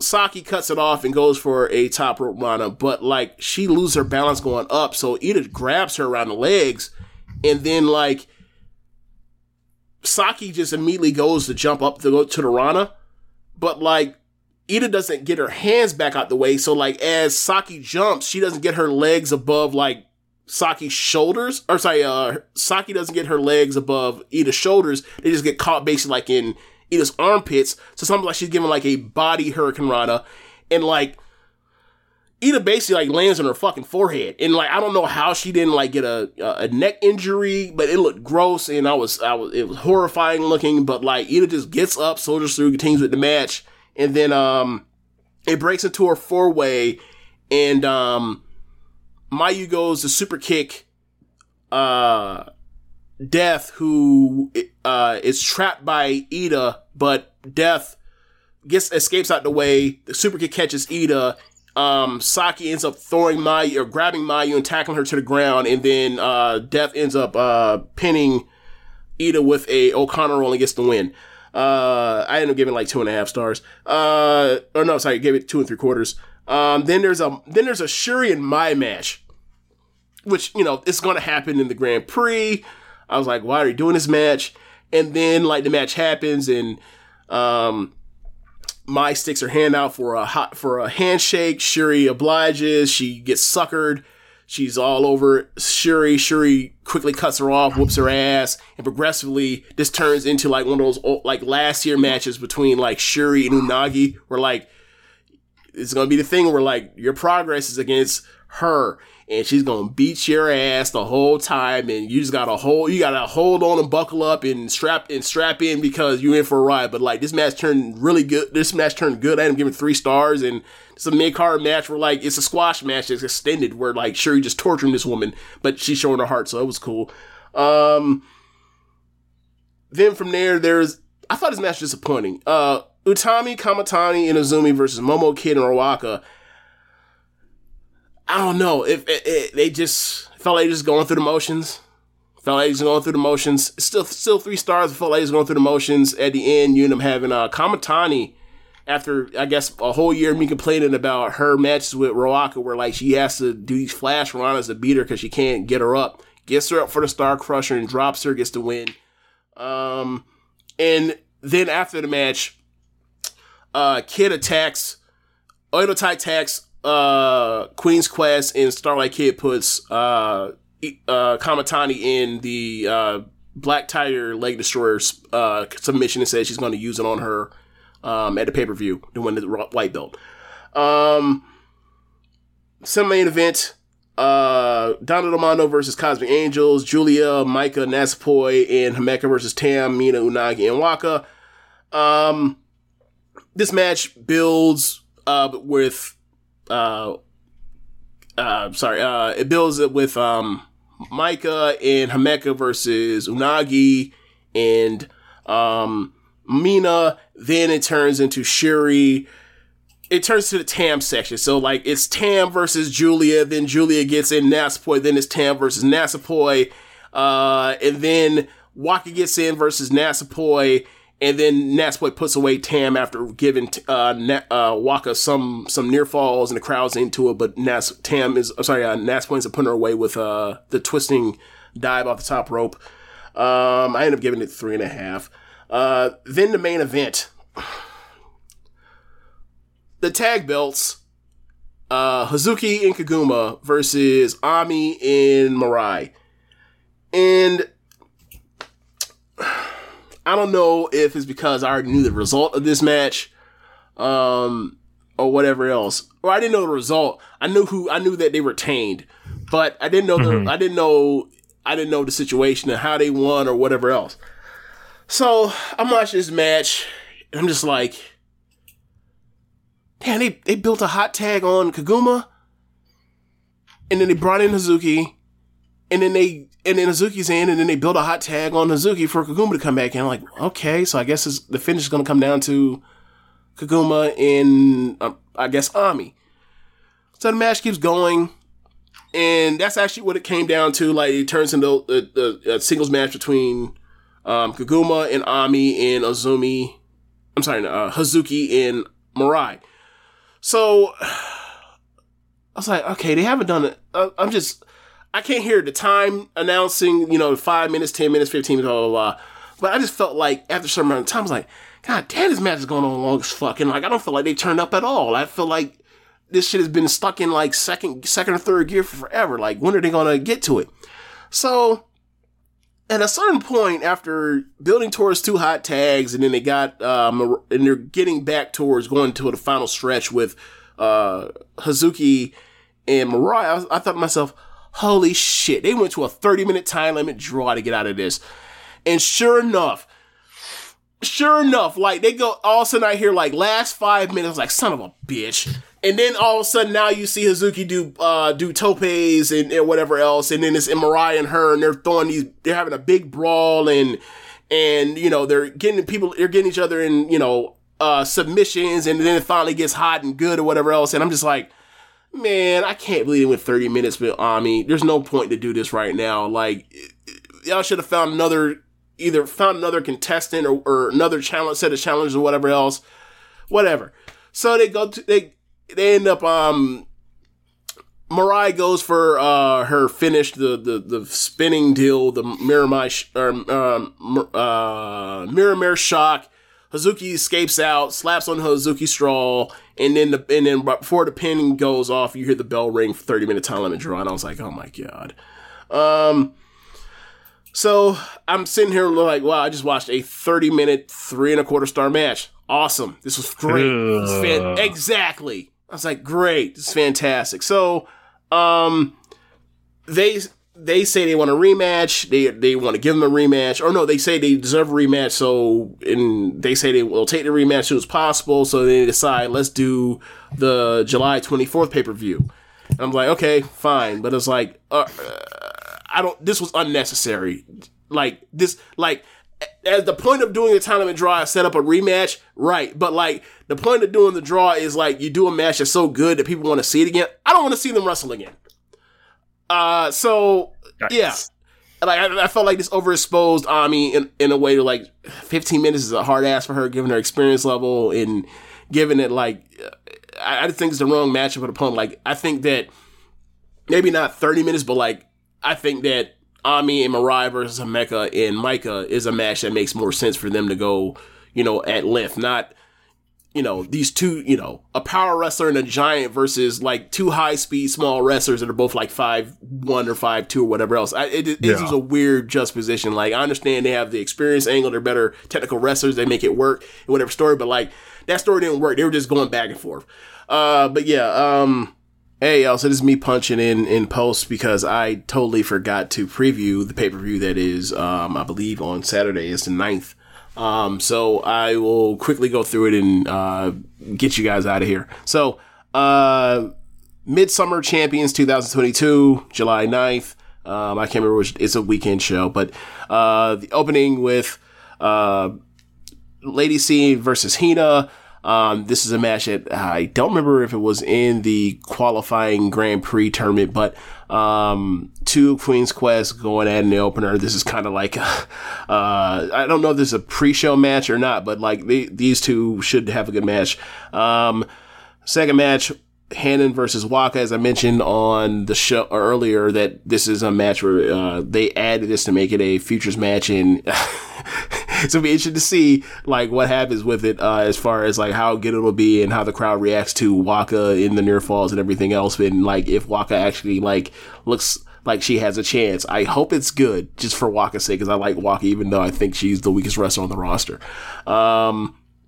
Next match after that, you have Queen's Quest versus God's Eye, Utami and Amasaki versus Mirai and Ami. I think this is obviously a match where Ami and Mirai get the win over Amasaki to continue their momentum as the title challengers for July 24th in the rematch versus FWC. But I think this match should be still very good, and I like to see Mirai and Utami together in the ring. I think they have really good chemistry, even dating back to the first singles match they had in Sumo Hall back in March. Next match after that, Quattro's match, Stars versus Oedo Tai, Mayu, Hazuki, Kaguma, and Ida versus Saki, Death, Roaka, and Rina. Should be a good match. And then with the baby faces going over, cause this is, without, Kid and Momo both in white and red belt matches, like it clearly seems like a setup match, for, the heroes here, but, should be a good match nonetheless, unless Saki saves the day for the roster and gets her revival crucifix pin on Ida. I think that's a lone saving grace for Oedo Tai, but we'll see what happens. Fourth match from the top, Cosmic Colors versus the 6 wrestlers in Donald Mondo. Now that Tekla will be back this weekend, so it is Tam and Mina and Unagi and Second Saki and Hikari and Yuko versus Julia, Micah, Nasapoi, Himeka, Tekla, and Mai. Should be a really good match, elimination match. I think it's going to come down to Tam and Nasapoi. We'll hopefully, and we'll see who comes out on top. But should be a fun match with 12 people just running around and on a pay-per-view setting. So third from the top, high-speed match between Azumi and Kogo. I feel like this is a big match for Kogo. I feel like she is somebody that could fit into the high-speed division and freshen it up, even though, she's not experienced as someone like an Azumi or a Starlight Kid or Kaguma, but I think that like her and Tekla, but I think that like her being added in, I think that she fits well. I think that she, some of the stuff she has shown in the past month or so leading up to this match has shown that like she kind of is ready for this, and she's in there with as good of a high speed opponent as you can ask for. So I think they're going to have a really good match. I think this match is going to impress some people with Kogo.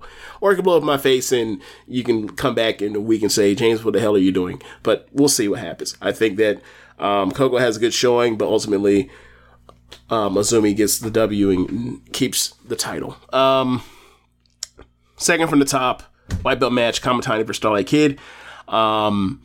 Their match at Osaka on Saturday, it was meant to be a preview match, and normally the preview matches or outpost matches, as they call them in Stardom, you get a bit of the singles match in a tag team form, and you're just I can't wait till they get it on and go crazy in the ring in a singles match. And this one, I thought it was fine. I wasn't that impressed, to be honest. But that doesn't mean that I'm not any less excited to see Kamitani and Kid have a big singles match. I don't remember what their match was like in the Grand Prix 2 years ago, but like Kamitani is so much more improved from that point to now. And I think that, just given what they've done this year, like this match should go off. I think this match could be a threat for 4.5 stars. I think Kamitani has had that kind of consistency, defense after defense, and I think that Starlight Kid is that level of wrestler. I think they're kind of meant for each other. It just hasn't happened yet, and I think with Starlight Kid now, being a heel like she has been for a year, and I think like this matches perfectly with Kamitani and the crash and burn factor with her. I feel like, her possibly being grounded with this submission thing is a nice dynamic to the normal Kamitani matches, and I think this is going to be really fun. I really do. I honestly think this is like Kamitani's first real threat, someone that can actually like take the belt from her and succeed her. I don't know. If it were me, I would put it on a Starlight Kid and I would get Kamitani ready for a red belt title reign in the next 2 years. But we'll see. I feel like this is like kind of the perfect time to do a title switch. Maybe they're saving it for the fall. I don't know, but I'm excited for this match, and I think there's a real possibility where it's up in the air where anyone can win this one. Red belt match, Shuri versus Momo. I was talking about this match with JML, and JML thinks that Momo can really win this, and for the sake of how good Momo is, I wouldn't mind it if she won, because I think Momo's great. I think Momo is at worst the third best wrestler in the promotion, even with Utami doing what she did last year. I think that highly of Momo. And like, I love the heel turn. I love like what her and Kid have done all throughout the year, basically just terrorizing the roster and winning belts and losing belts and winning new belts and finding a way just to be just great antagonists. I just feel like they missed a step with building her up to get to this point, because once she turned heel, it felt like that was a natural step and she turned heel and Shuri became champion. I feel like they're naturally going to meet each other this year.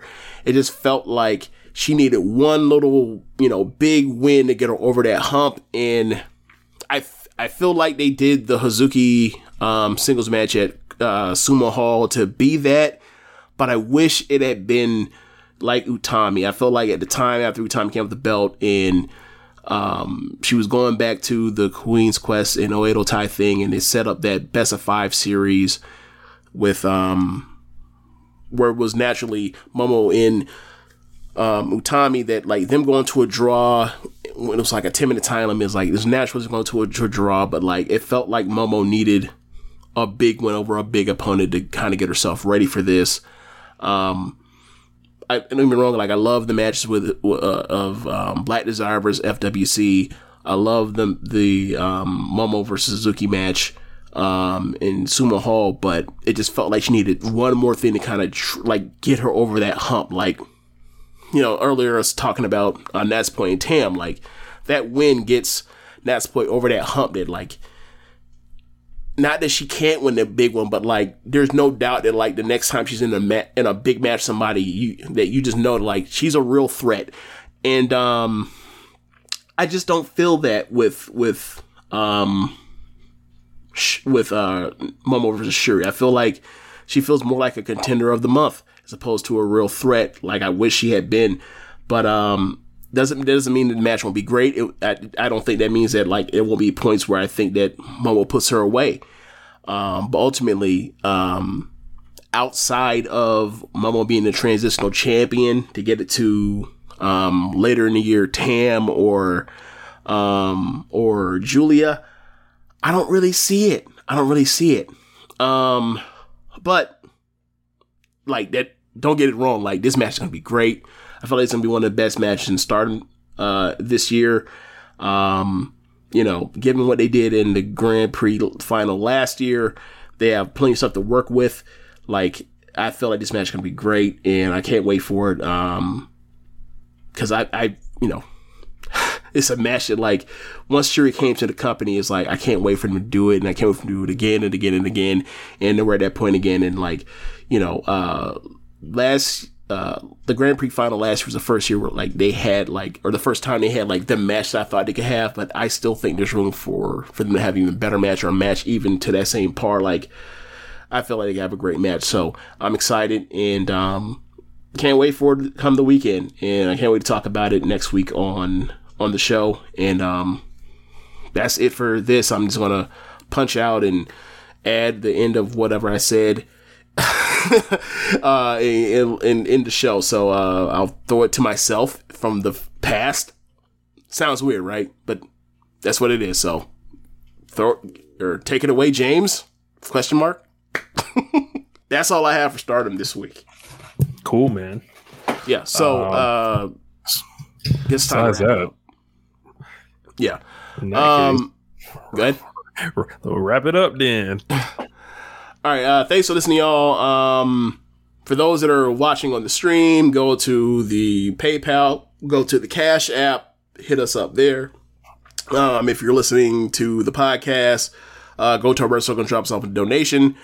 And be sure to listen to the other shows on the network. Besides One Nation Radio, we have Keeping It Strong Style, the Ricky and Clyde Wrestling Show, Grown Man Watch This Shit, The Grave Consequences, 8-Bit Suplex, All Things Elite, Great Match Generator, Get in the Ring, Meet the Press Slam, and AEW Match Guide. Thanks for listening, y'all. Later. Peace.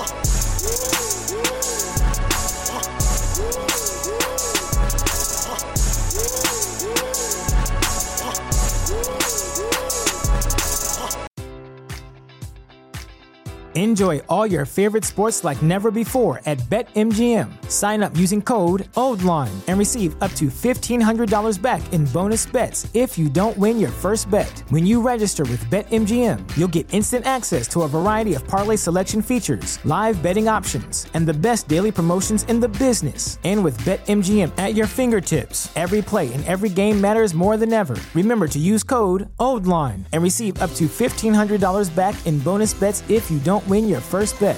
BetMGM and GameSense remind you to play responsibly. See BetMGM.com for terms. 21 plus only. Maryland only. New customer offer. Subject to eligibility requirements. Rewards are non-withdrawable bonus bets that expire in 7 days. Please play responsibly. For help, visit mdgamblinghelp.org or call 1-800-GAMBLER in partnership with MGM National Harbor. Promotional offer not available in Washington, D.C.